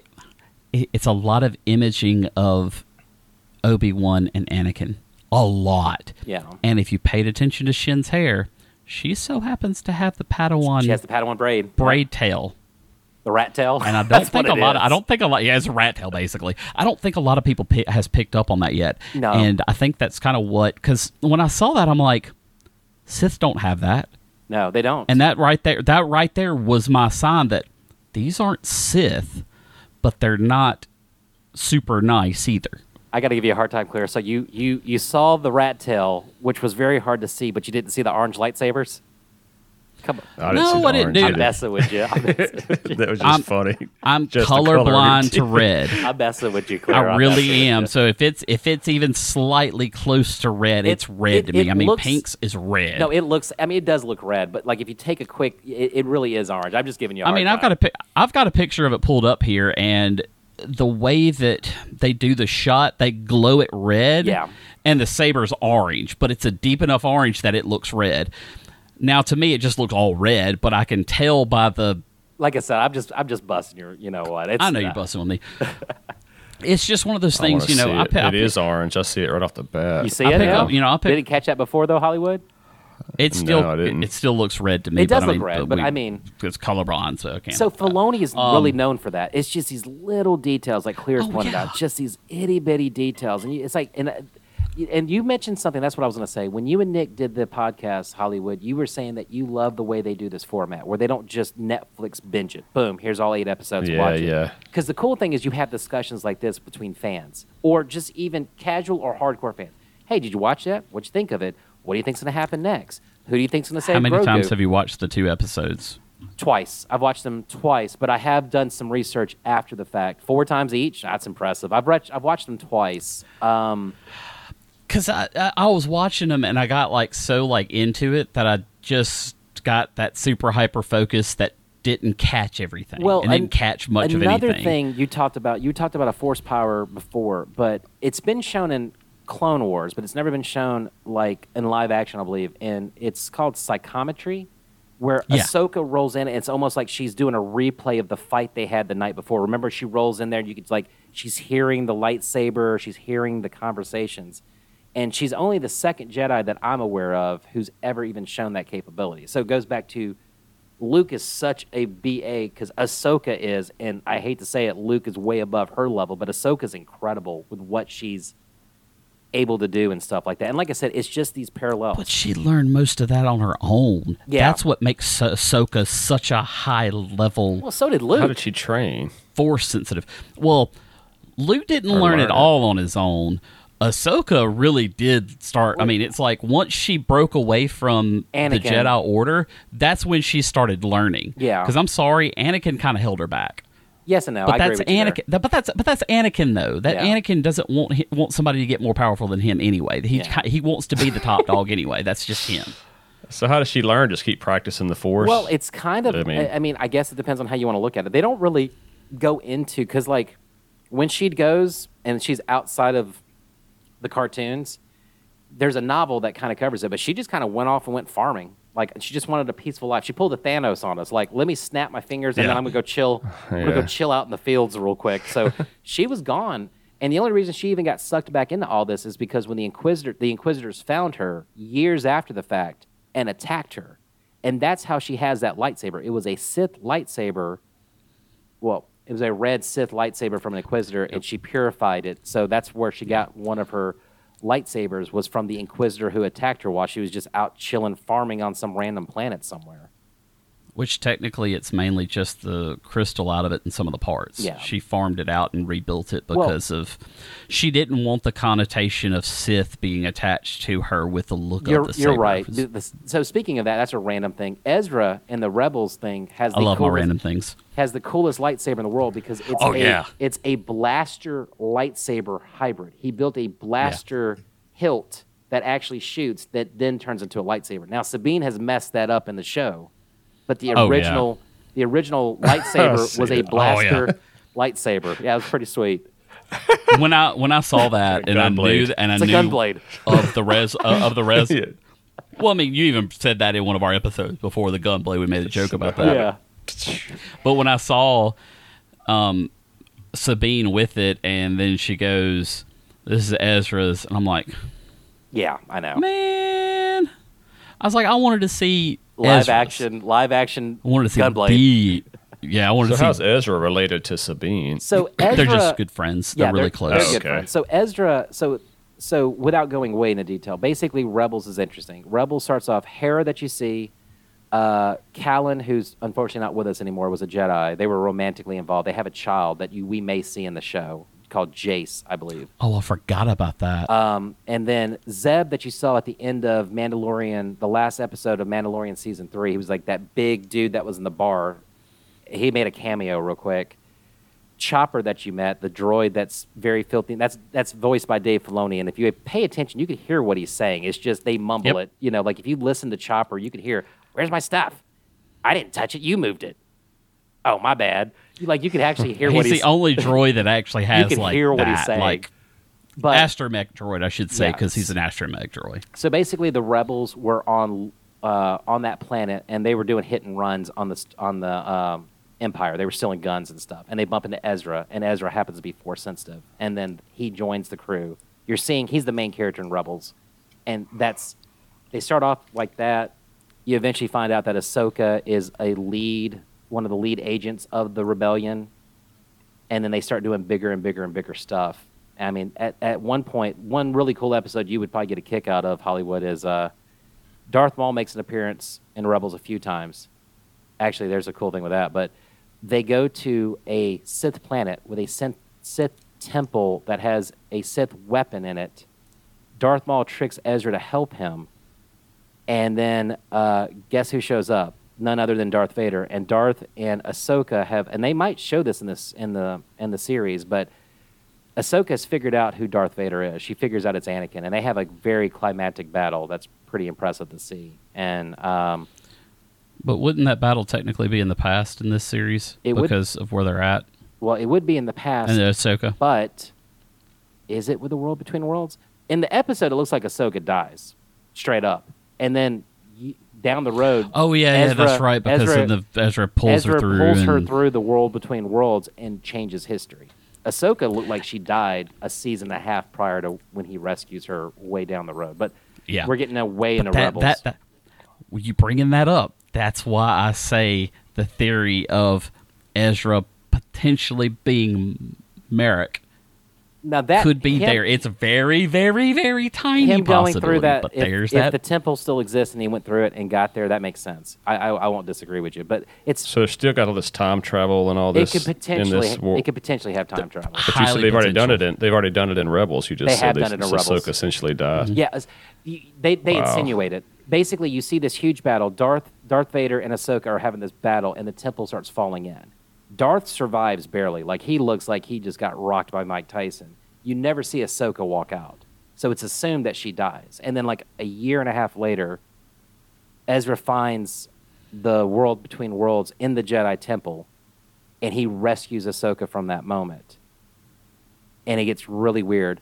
Now, there's some other stuff in Rebels, and they showed it in The Mandalorian, and now you don't see it. And this is more for clear, but there's a very Force-sensitive owl called Maury that's very on the good side of the Force.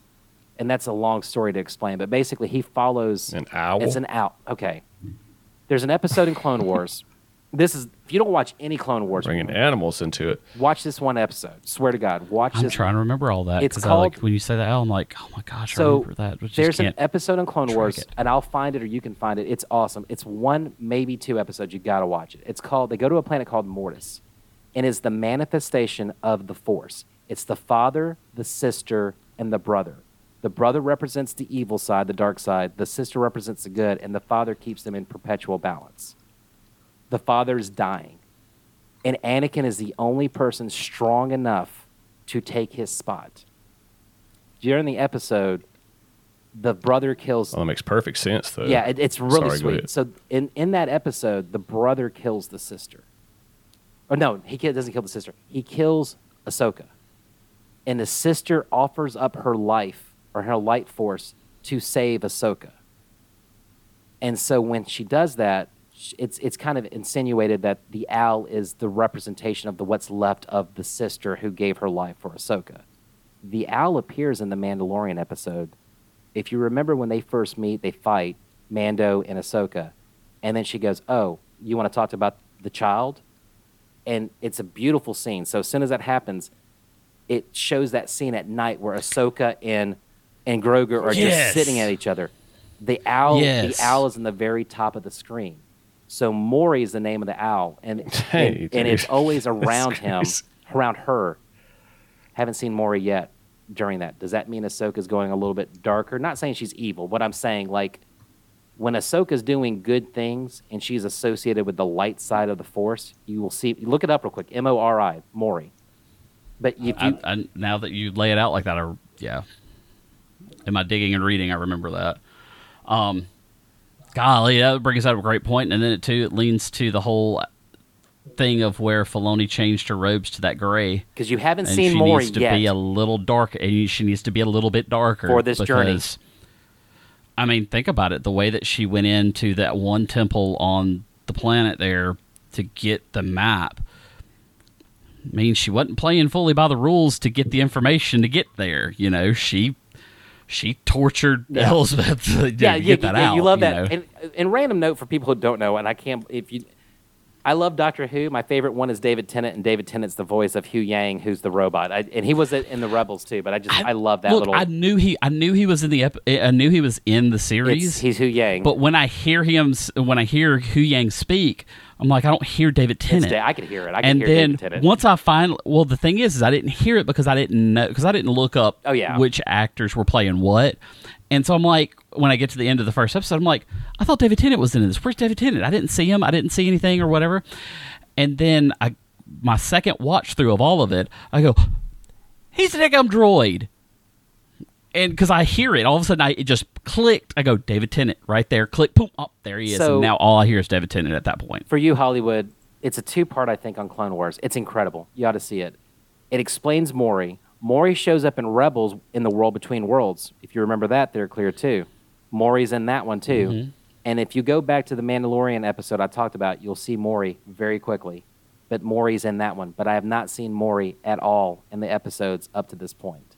So it goes back to what Clear was saying about the whole turning darker a little bit for this journey and stuff. And that goes back to Filoni being Filoni, who I love Favreau. Filoni's my guy.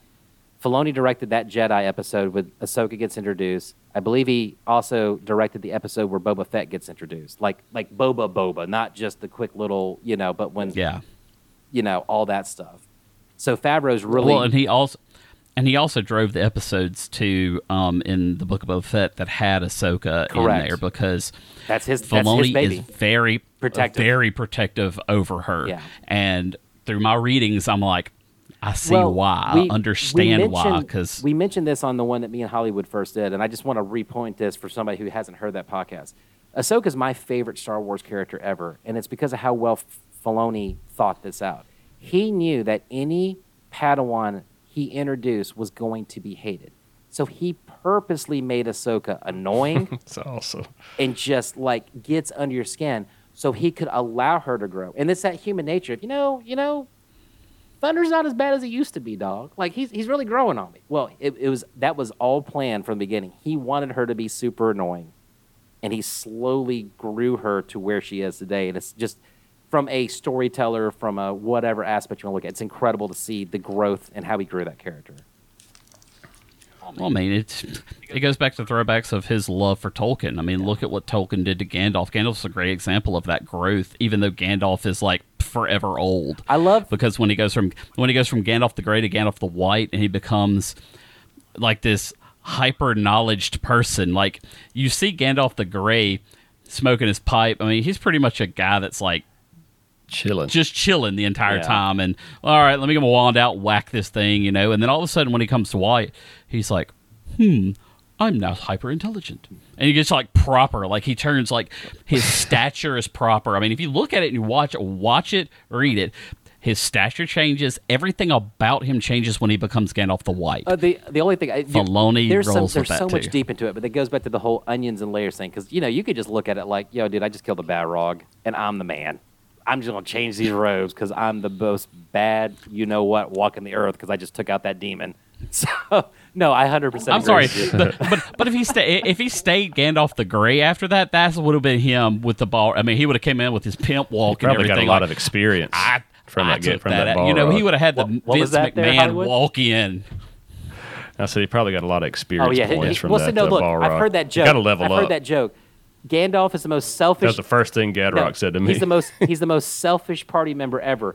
You guys all dip out, and I'm going to take all the XP points. Like it's he all said, mine. Y'all run. I got this. And oh my gosh! Right when it showed Gandalf the White thing out, I can't hear y'all. Took all the good gear. Right when it showed Gandalf the White, Gadrock leaned over to me and goes, Gandalf gained a level. We watched it at the same time, like in the movie. So I was like, "That's hilarious." Well, I mean, it's just exactly right. I mean, honestly, if he would have stayed Gandalf the Grey, whenever he was, whenever they caught back up to whenever he caught back to the party, he would have Vince McMahon walked through that light instead of just I killed him. Yeah, I got that Balrog. But he was like, so he kind of.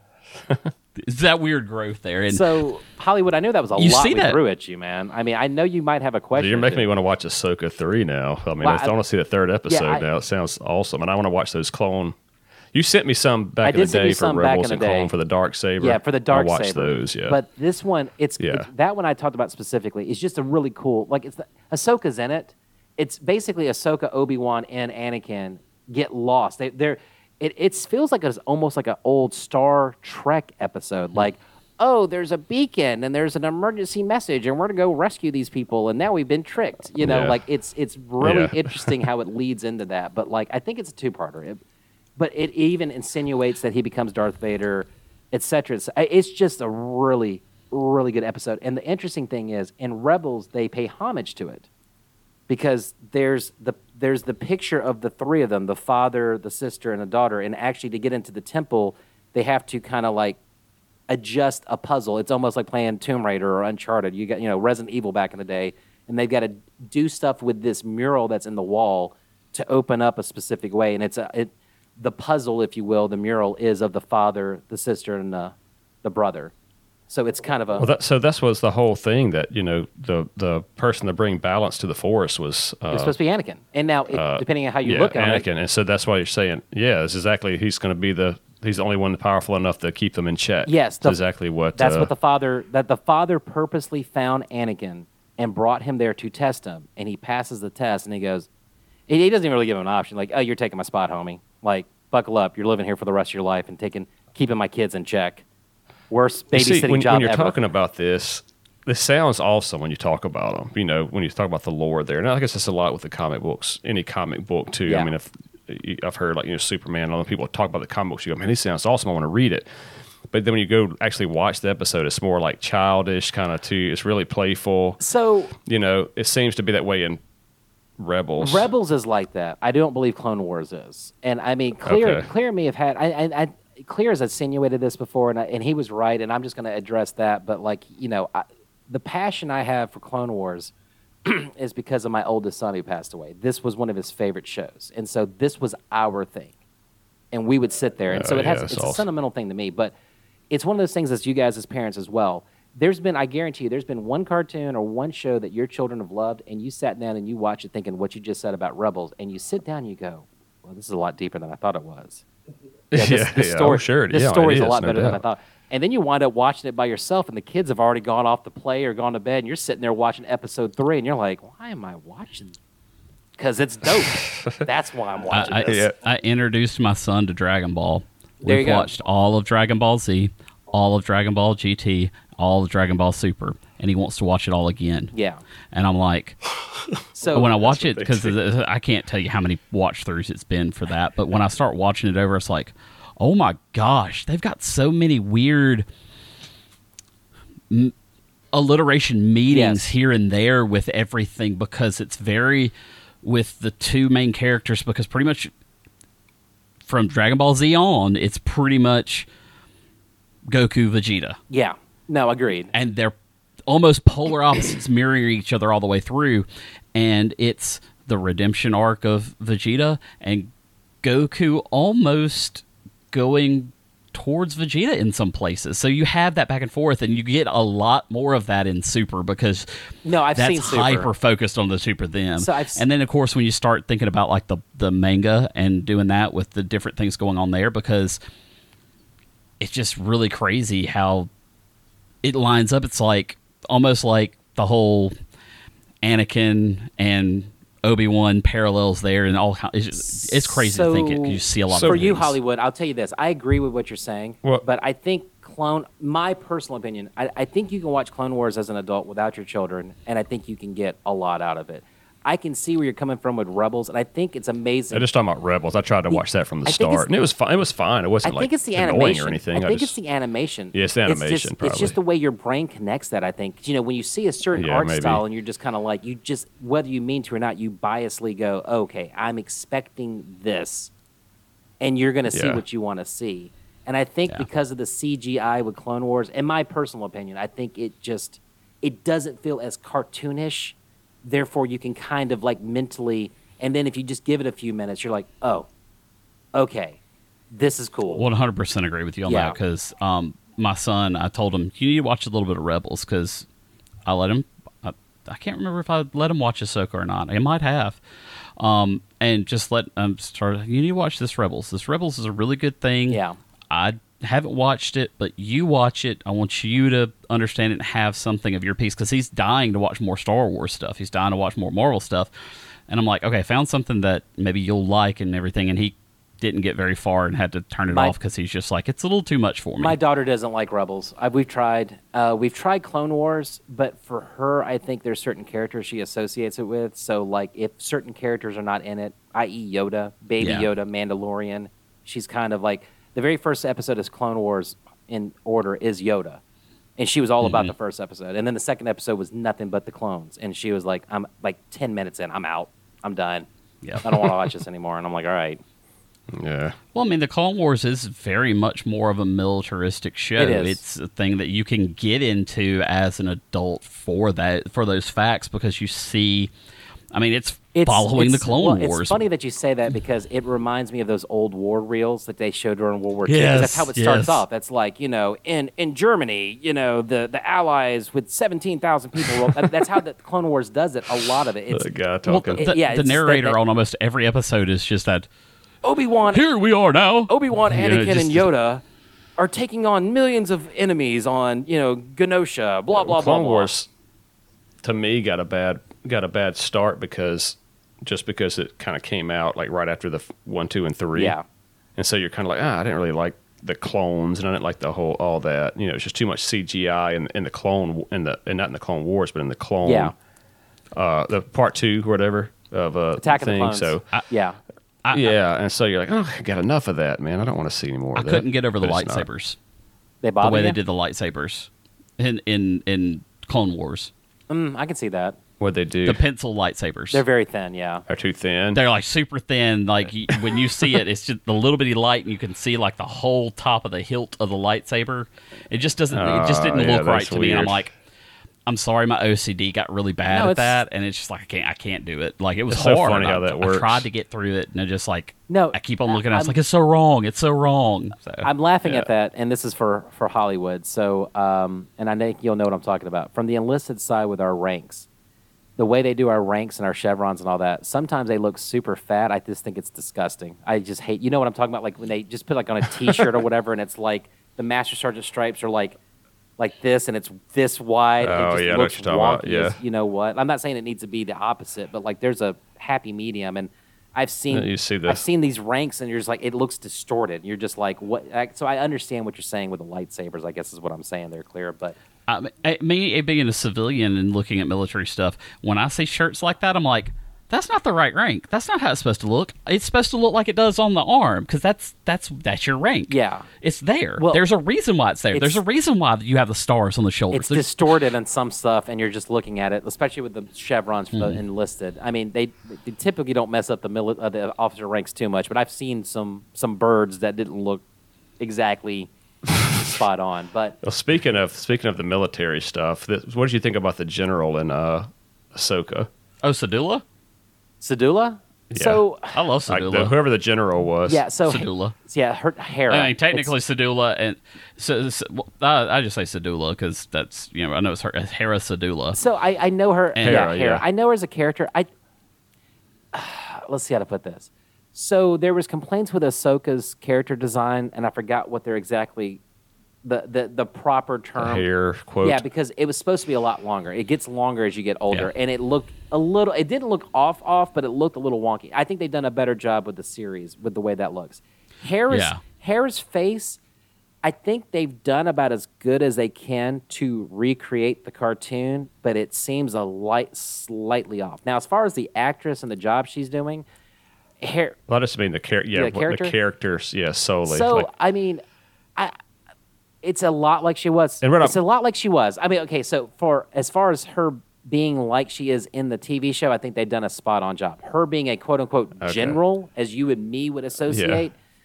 Yeah, so it throws me off, man. No, I'm just because it's like it's fine for a general in a make-believe world or whatever, but that's not how a general acts, or it just messed me up, man. I'm sorry, there, Hollywood. I mean, that's what threw me off, man. General Sedula need like 3 aides to get her coffee, and you know as well as I do, she's not. That's what I was saying. They always have an entourage. She's not flying herself. To go meet Ahsoka. But I'm saying I had to cut off the military part like halfway through and go, okay, this is just then I got it and it was good because it was part of the Hollywood. The universe, what you don't just realize, you actually brought in a perfect point of what Swinging said earlier about why the Republic didn't last so long. Look at how they're doing the military right even there with that general, with General Sedula. Regs. It's loose. It's not that structure. It is loose. It's not a good way to put it. When are you? That's kind of the way I felt. She's like, when are you going to let a general go solo not, by herself to go meet a Jedi? Never. When are you going to tell a general no? I'm not going to give you. You're not going to tell a general no, but it's more of the general would never hypothetically put themselves. A general knows it's classified to me. Oh yeah, there is. Yeah. General. Yeah, there is classified but general. Anyway. But yeah, like there's no. I authorized it. No, that's not the way it works. You want to bet? Okay, general don't talk like that. But anyway, the cartoon general will. That's fine. But real general don't talk like that. No, I mean, real general never flexes. So they just them being there as a Swinging. I got something I want to ask you that it was just interesting to me of when they introduced Sabine Wren on the little speeder bike she was on. I mean, it was an awesome scene. I love the scene. It was an awesome scene. But the music, it's a throw. It's a throw into Japanese cyberpunk style stuff. Yeah, that's tight. How do you feel that did that fit what you know of Sabine Wren? Was that I think kind of out of if I would have ever if they would have ever shown an episode of Sabine rocking her her iTunes account, yes, I could see that song being her with her AirPods in. Yes, I could see that being a song she the bike and everything else. I thought it was a perfect introduction. Like really, she's punk, she's an artist, She's on her own. You know, she's very independent and fierce. I think that was. She looks really young. So she is. Her and Ezra. So is this after? So all of her mishaps with Mandalorian and all that. As she just messed. You know what I'm saying? No, this is after her Mandalorian adventures. It's Sabine. Oh, so. Yeah. So yes, this was after she tried to give the Darksaber to. This is after the show, but she was very young in the show. I want to say she was like 15, 16, 17. Okay. Which the thing that's really interesting with her is she's an incredible genius, and so the Empire selected her to go to the Academy, and there's a lot of guilt, and I don't think they're going to get into it in the show, to be honest with you. But there's a lot of guilt with Sabine because basically Sabine figured out how to defeat Beskar. She created a machine that basically turned Beskar and microwaved yourself in it. And the Empire took that and they messed up the Mandalorians with it. Now, how much the whole purge? That's what, So there's going to be some things. There's going to be some topics that I'm going to be interested. I don't think they're going to touch that. I really don't. I think just what I don't either. I think it's too dark. It's too dark. Just they don't. And I don't. I think you're limited. I think it's incredible to watch a TV show and a cartoon series. And I honestly, I think Star Wars would be smart to never make another movie. To be completely honest with you, I think you lose a lot of the storytelling. Yeah. Give me an 8. I almost agree with you on that. Give me an 8 episode season and tell a really good story because. And I know you have a filmmaking background, but like when we were growing up, and this is for the younger versus the older audience, I think that's very interesting. Growing up, movies were the bomb. TV shows were just 30-minute, 22-minute episode entertaining. You might get a couple episodes that might tie into each other. And, I mean, X-Files kind of messed with it and stuff.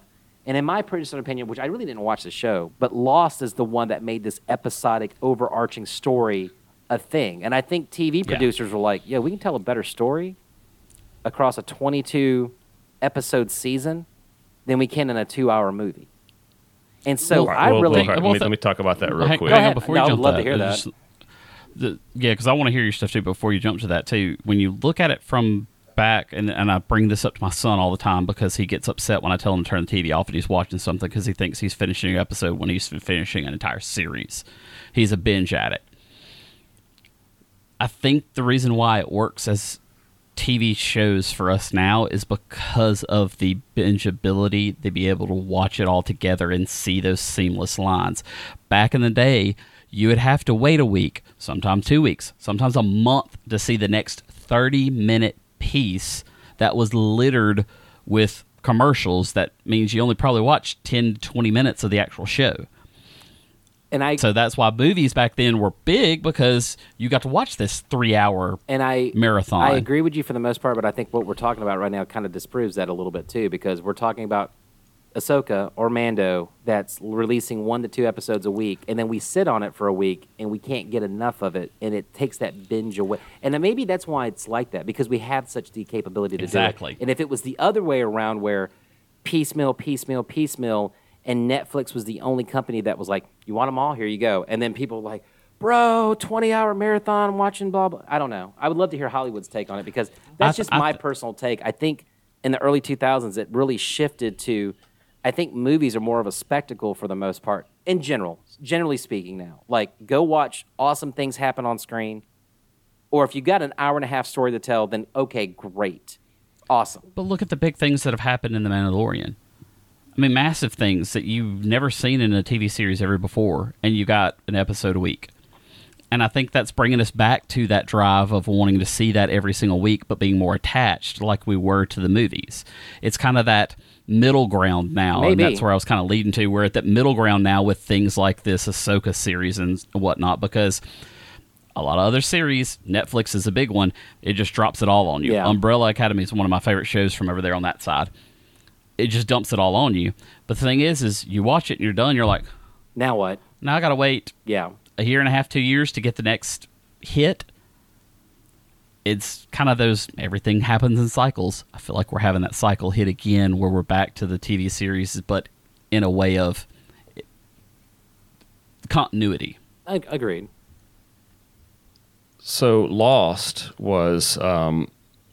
the big thing where obviously it keeps you hooked every week or whatever. And I mean, I don't watch a whole lot of TV. I'm either video gaming or movies, and are doing these things like Disney Plus, Netflix thing. But Lost, once I realized in Lost that they're making, I'm going somewhere with this too. They're making this up as they go. They have no idea how important, hey, we're going to give you 4 seasons or 2 seasons. First it's the pilot. Okay, we're going to pay for a 12 episode season. Okay, go.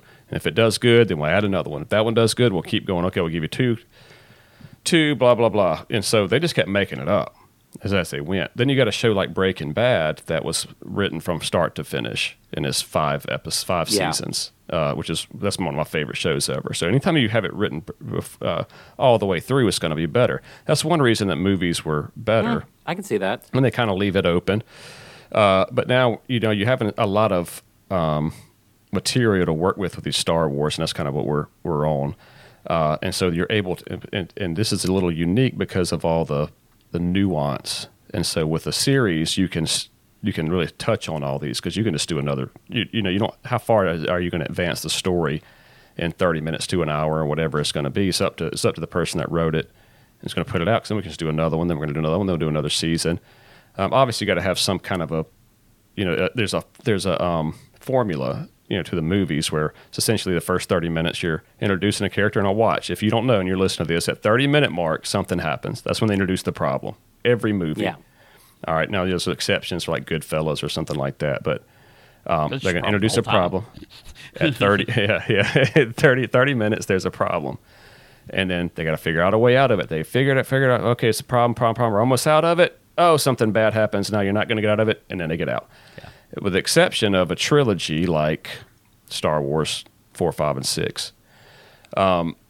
George Lucas, and I can't remember who he was talking to, and I've said this before. He believed that people.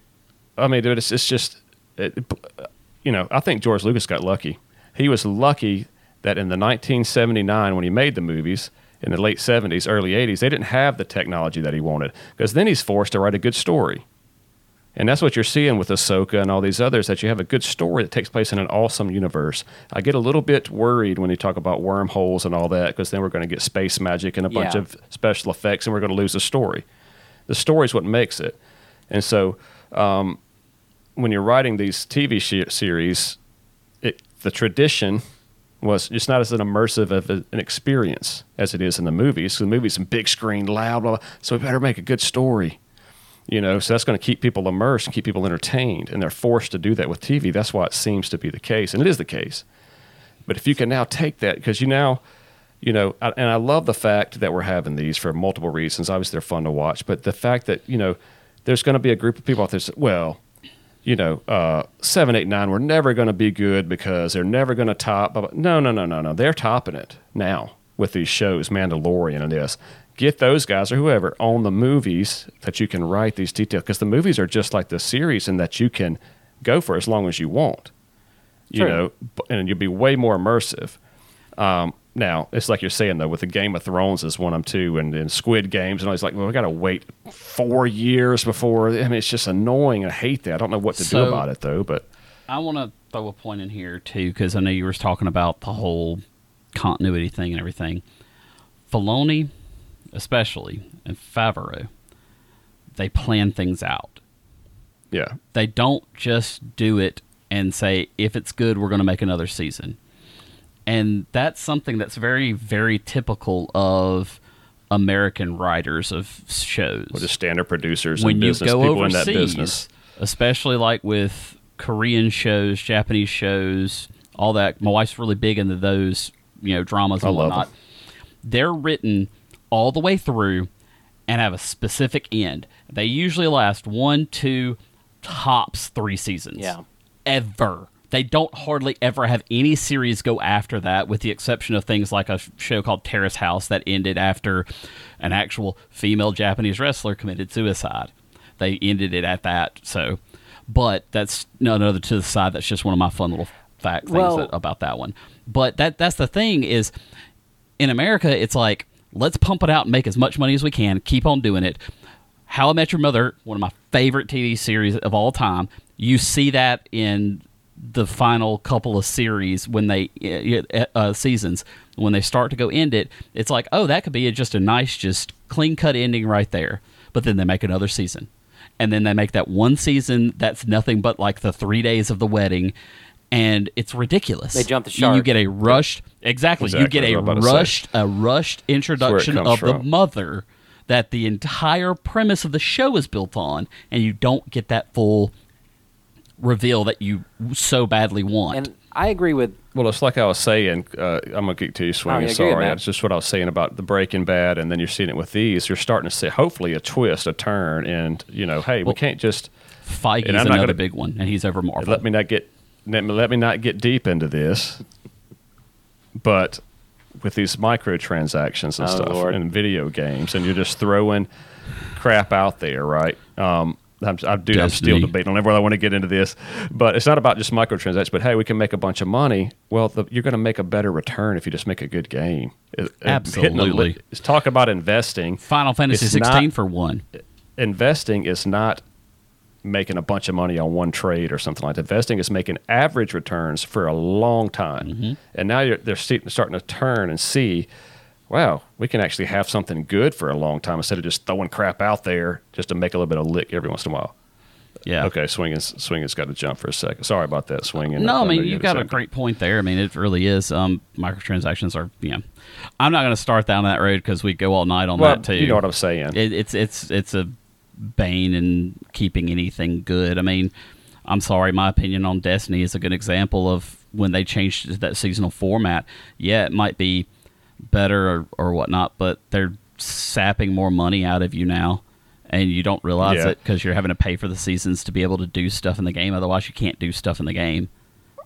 Well, yeah, absolutely. I mean that's what it is. But you see them hoping that they see, we're going to find out with Baldur's Gate 3 how that's going to impact that production company, that developer, because like we were saying, when you thought through, I mean, even like Breaking Bad, like I said, or Better Call Saul, they kind of thought through a little bit how they're going to do it, and I hope that Better Call Saul probably had I don't know this. Better Call Saul, I feel like it's gone on longer than it should have. I do too. But I'm saying Better Call Saul probably got more initial viewers because it was tied to Breaking Bad. So they benefited from somebody actually ending a show when it was supposed to end. And then you had El Camino come out, which I love that. El Camino was so it's not bad. It's not great, but it was like, it was so interesting, but then at the same time you're like, huh? It just but it did such a great job of doing that to you. That's what it was good, because it ties you into that character and makes you more emotionally attached to Jesse Pinkman. I mean, honestly, out of that entire series, Jesse Pinkman's my favorite character out of there, because you see a lot of people. You see so many ups and downs with him and so many twists and turns, and the dude that plays him, oh my gosh, Aaron Paul's fantastic acting job at that. And you know how he did it. He was like, acting's easy. All I got to do is pretend to be somebody else. That was like it wasn't his first gig, but it's his first big gig that made him big. Yeah. I mean, and he was on Price is Right, so it shot him. Yeah, I forgot about that. But I mean, just jumping back to the Ahsoka too. God, I can't. What's her name? Mary Elizabeth Weinstein or Winstead is the one that plays Sedula. She plays Ramona Flowers in who's Sedula? That's Hera, the green one. Yeah, Hera Sedula. I mean, I'll call her Sedula because that's what I've always heard it as. Yeah. And anyways, Mary Elizabeth Weinstein, I can't ever say her name right. She's actually Ramona Flowers in Scott Pilgrim versus the World. Oh, and so I was like, when I see her, because she's plays a lot of those kind of like characters like that. And when I hear her voice, I just can't hear Sedula. I just hear her Ramona Flowers now, because it's just like, all right, where's the next evil X gonna jump into the show here? That's just my little funny aside hearing that voice. It's just funny how you see those things. Well, something else too I do want to. It's like the general was messing me up a little bit. Well, something else I do want to throw in there too about going back to Sabine Wren and her artistry. It is very much a Japanese animated artistry that you see, and if you pay attention, it's very reminiscent of a very famous Japanese movie called Totoro, My Neighbor Totoro. If you look at some of the animals that she draws, they're very much in that stylistic drawing animation of a Totoro character. And I thought that was really interesting because I caught that and I saw that and I pointed out that Totoro is his favorite movie ever. There's something you missed on that then. If you look at the drawings that she has in her room and then even on Ahsoka's ship that you see, where she was being trained, obviously, one of the drawings is a pile of stones. So I'm wondering if she was having to do the Jedi training going back to Luke and Yoda of piling the stones up. I saw that. That's what I was going to ask you. Was that in Rebels that she was trained as a Jedi? No, that was never. Yeah, that's a brand new thing, right? Let me backtrack this. When she got the Darksaber near the end of the series, she was slightly trained on how to use the lightsaber, but she never. There's something out there supposedly that shows that she supposedly was Force sensitive, but that I ever paid attention to, I didn't notice anything like that. There's no insinuation in the Rebel show that she's Force sensitive. They just kind of, it was like not even maybe 5 minutes in the episode, 10 minutes of just here's how you use a Darksaber. And like I said, that was the interesting with the guard. That was the one thing they showed of her training, which they showed in the show. But like, there's no insinuation that she was Jedi trained, etc. For me, to see as a casual, and you guys were talking about how Filoni is so meticulous with all the details, he added that. So that's got to play. It's got to fit into some big story that he's brewing. Maybe not. Maybe that's just for the people who catches and they just she was training and like just maybe that's a little throwback Easter egg for like, hey, go back to Luke and Yoda, and him doing a handstand while trying to stack rocks. For all I know, I don't know, man. To me, that sounds like a big. I think it's a little bit of pushback into Rebels a little bit there when Ahsoka's in there. And you kind of get that feeling because they mention it. They mention that Sabine is Ahsoka's Padawan. They mention it a lot, I mean, what's his name? The droid that's with her, David Tennant. That's Yang. all I can think now is Hugh Yang. I'm sorry. Those Japanese names always get me. I don't know how you remember those But Hugh names. Yang, he alludes to it a lot. Like calling a Padawan, calling her with her powers, because like when he's like saying you've got to make your own way, and that stuff like that. I mean, he's very much doing that kind of stuff. I love his old school mentality of motivating her, of obviously knowing her, and he's not kitty gloves. Like of all the Padawans I have ever seen, and for those who don't, you're the worst. Hugh Yang is the droid that teaches them how to build the lightsabers, which is why he has that database. And he says it like 500 years worth of watching lightsabers. So he's seen all these Padawans, and you are by far the most least Force sensitive person I've ever seen. And I just thought, but he does call her Force sensitive. He does. But it was just kind of, I just love the. It was funny. Just you suck. But that doesn't stop you from trying, so get to it. In a way, I don't think he was saying she sucks. I think he was using reverse psychology, motivating as a parent would, saying, you can do a lot better. Because she is. I mean, you see her. You see that she has some type of strength ability, some type of above average abilities there, and I guess it just needs to be pushed out. I guess what I'm trying to say is, I just going back to the very beginning of this whole long conversation of just like certain messages being pushed and certain mentalities that we have, and it's just kind of a throwback for this 42-year-old man to, hey, you're not good. Get better. Stop making excuses. That's in the past. It's irrelevant. Who cares? Get to it. And I thought that was just kind of funny. Yeah, there's a lot of stuff to unpack for anybody that's listening now, especially somebody like me. So I'm going to go back and listen to this episode and try to piece out the pieces that I can understand. But good luck. Yeah, we'll probably do. Yeah, we'll do this again. I'm sure we're going to try to do this every week or every other week and talk about this Ahsoka as it comes through, or just as something pops up, like, oh, we need to talk about that. So we'll definitely do it again, man. So let me ask you, Swinging, because I can't remember. This is a limited series too, correct? This is just. I don't know. I know it's 8 episodes to my understanding. And actually, if we all do jump off and watch the episode tonight or tomorrow, this is supposedly there's already a ruckus because it's the shortest episode. Now, once again, if Filoni does 30, I don't really care about the time. If it's 31 minutes and it's the best 31 minutes you've ever seen, I'd rather have that over 49 minutes of fluff. So, I mean... Exactly. We'll see. Now, the thing that, for everybody who's paying attention, Filoni only directed 2 episodes in this series. Episode 1 and Episode 5, which, that we're aware of, is the longest episode that's left remaining at like 47, 48, 49 minutes that we're aware of, because they haven't released the times for all of the episodes yet. But the perfect time for any of these episodes is 42. 42. I mean, like I said, I think it depends on the story. Now, the interesting thing is, real quick... That went right over your head. I got you. I heard the 42. So, I think... I don't know. I have a feeling we might see Anakin. The episode that's right... Yeah, I want to see it. Because we know that he's filmed it, and I think we're going to get a throwback of him training Ahsoka. I think, with the whole Padawan thing between Sabine and Ahsoka at the very end of the last episode, I could get the battle. We could get the battle. The temple battle. I think that's a little early, though. And I think that's the other thing is, like, I don't know.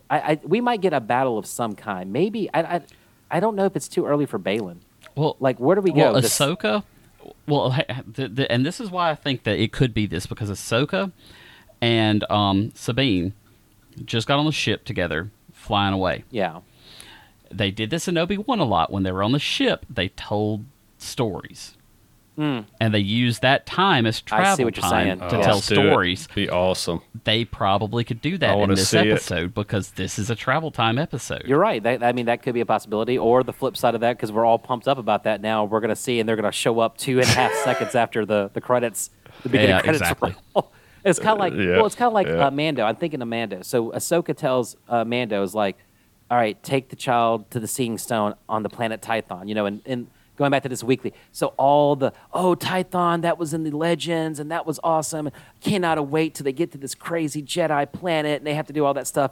And 2 seconds into it, he's like, okay, we're here. See the temple. We got to take the backpack the rest of the way. And they just, the jetpack, and they're like 2 minutes into it, he's dropping off Grogu on the Seeing Stone. So I hope you're right.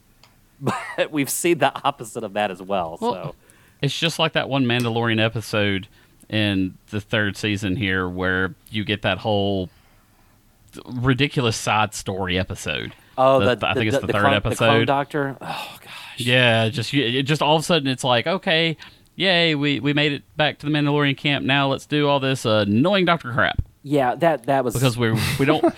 You're excited because you finally get back to the Mandalorian camp, and then you hear about this Doctor that Kathleen Kennedy comes in, and now we have what should have been a 10-minute part. Maybe would have been interesting to say, and then it takes up the whole episode. So droned on that episode. That was that episode I told you, Hollywood, that was just horrible. I hated it. Oh, it was bad. It was. I mean, well, I'm interested to see if she's not going to be involved in what it's going to turn into then. But yeah, we can bring up. But I mean, our theories could be completely off base, or But my favorite conspiracy theory, before we call it a night, I just have to say this: if you've never looked this up, you have to, because it's absolutely hilarious. But the best Star Wars conspiracy theory ever is that Jar Jar Binks is a Sith Lord. I don't think that's funny. I like watching Robot it, Chicken. It's funny. Robot Chicken. Robot Chicken so actually gave you Darth Jar Jar. I loved it. It was great. There's lots of little fan-made stuff of Darth Jar Jar. Yeah, I liked watching it. The YouTube, like trying to prove it and stuff. I love those. Those are fun to watch. Yeah. Well, cool. Well, man, that was a lot of good stuff. Let's see, what's going on, Swinging? You got something going on? My TV just magically turned on. 1 second, let me turn that off. Yeah, I noticed all that. Oh, I dude, was like, no, we're getting out of here now, man. Who's that in the corner? I can't hear. Watch out, Swinging! He's coming somebody up behind us. you. This is how this starts, man. Either Ahsoka and the Force is telling me to watch a new episode, or the ring. Don't go through the door. The Ring 4 is about to start in my apartment. So you guys just saw. Oh God, no! I'm getting off the TV. I'm getting off right now. I don't want to see that. No, dude. I watched that by myself when it first came out on a laptop in my dorm room at Mississippi State. I left the dorm for a week. I just couldn't go back. I freaked out. It freaked me out bad. Dude, that's crazy. I was literally just thinking about turning on the TV while we're about to end this because I want to start it early, and then your TV comes on. That was crazy. It's never done that before. Dude, this is stank. Oh, my gosh. This headset I got on has some neurotransmitters, man. I guess so. Of course. Going over to your... Oh, my gosh. All right. Well, cool. That was good stuff, though, man. We're going to keep it going. at some point, but that did not disappoint me, man. That's a lot of good information, and I'm sure anybody else that wants to learn about Star Wars is going to feel the same way. I thought we wrap up 2 episodes at a time. Yeah. I like it. It gives us time Sounds to kind like of pack some stuff together because, like, you might have one episode just a little too thin. Yeah, I like it. And then that way we get time to kind of put our theories together, conspiracy theories all lined up. All right. Well, cool. Check us out, HNKEXP.com and at Facebook.com/HNKEXP and at HNKEXP on YouTube. Appreciate it, Swinging. Glad you could make it, man. This was an awesome night, guys. Thank you so much for having me. This was a fun one. Yeah. I'm almost as hyped up on this one as I was my Final Fantasy 16 one. That was a really good one. I really enjoyed that one too. I can't wait to do more on it because, God, I love that game. Yeah, check that one out if you hadn't. If you're interested in Final Fantasy 16, unless you're going to have the money to buy it, don't torture yourself listening to it because he's going to make you want to buy it. Don't listen to it if you hadn't bought it yet. All right, everybody. Thanks for listening. Later. Later, guys. Take care.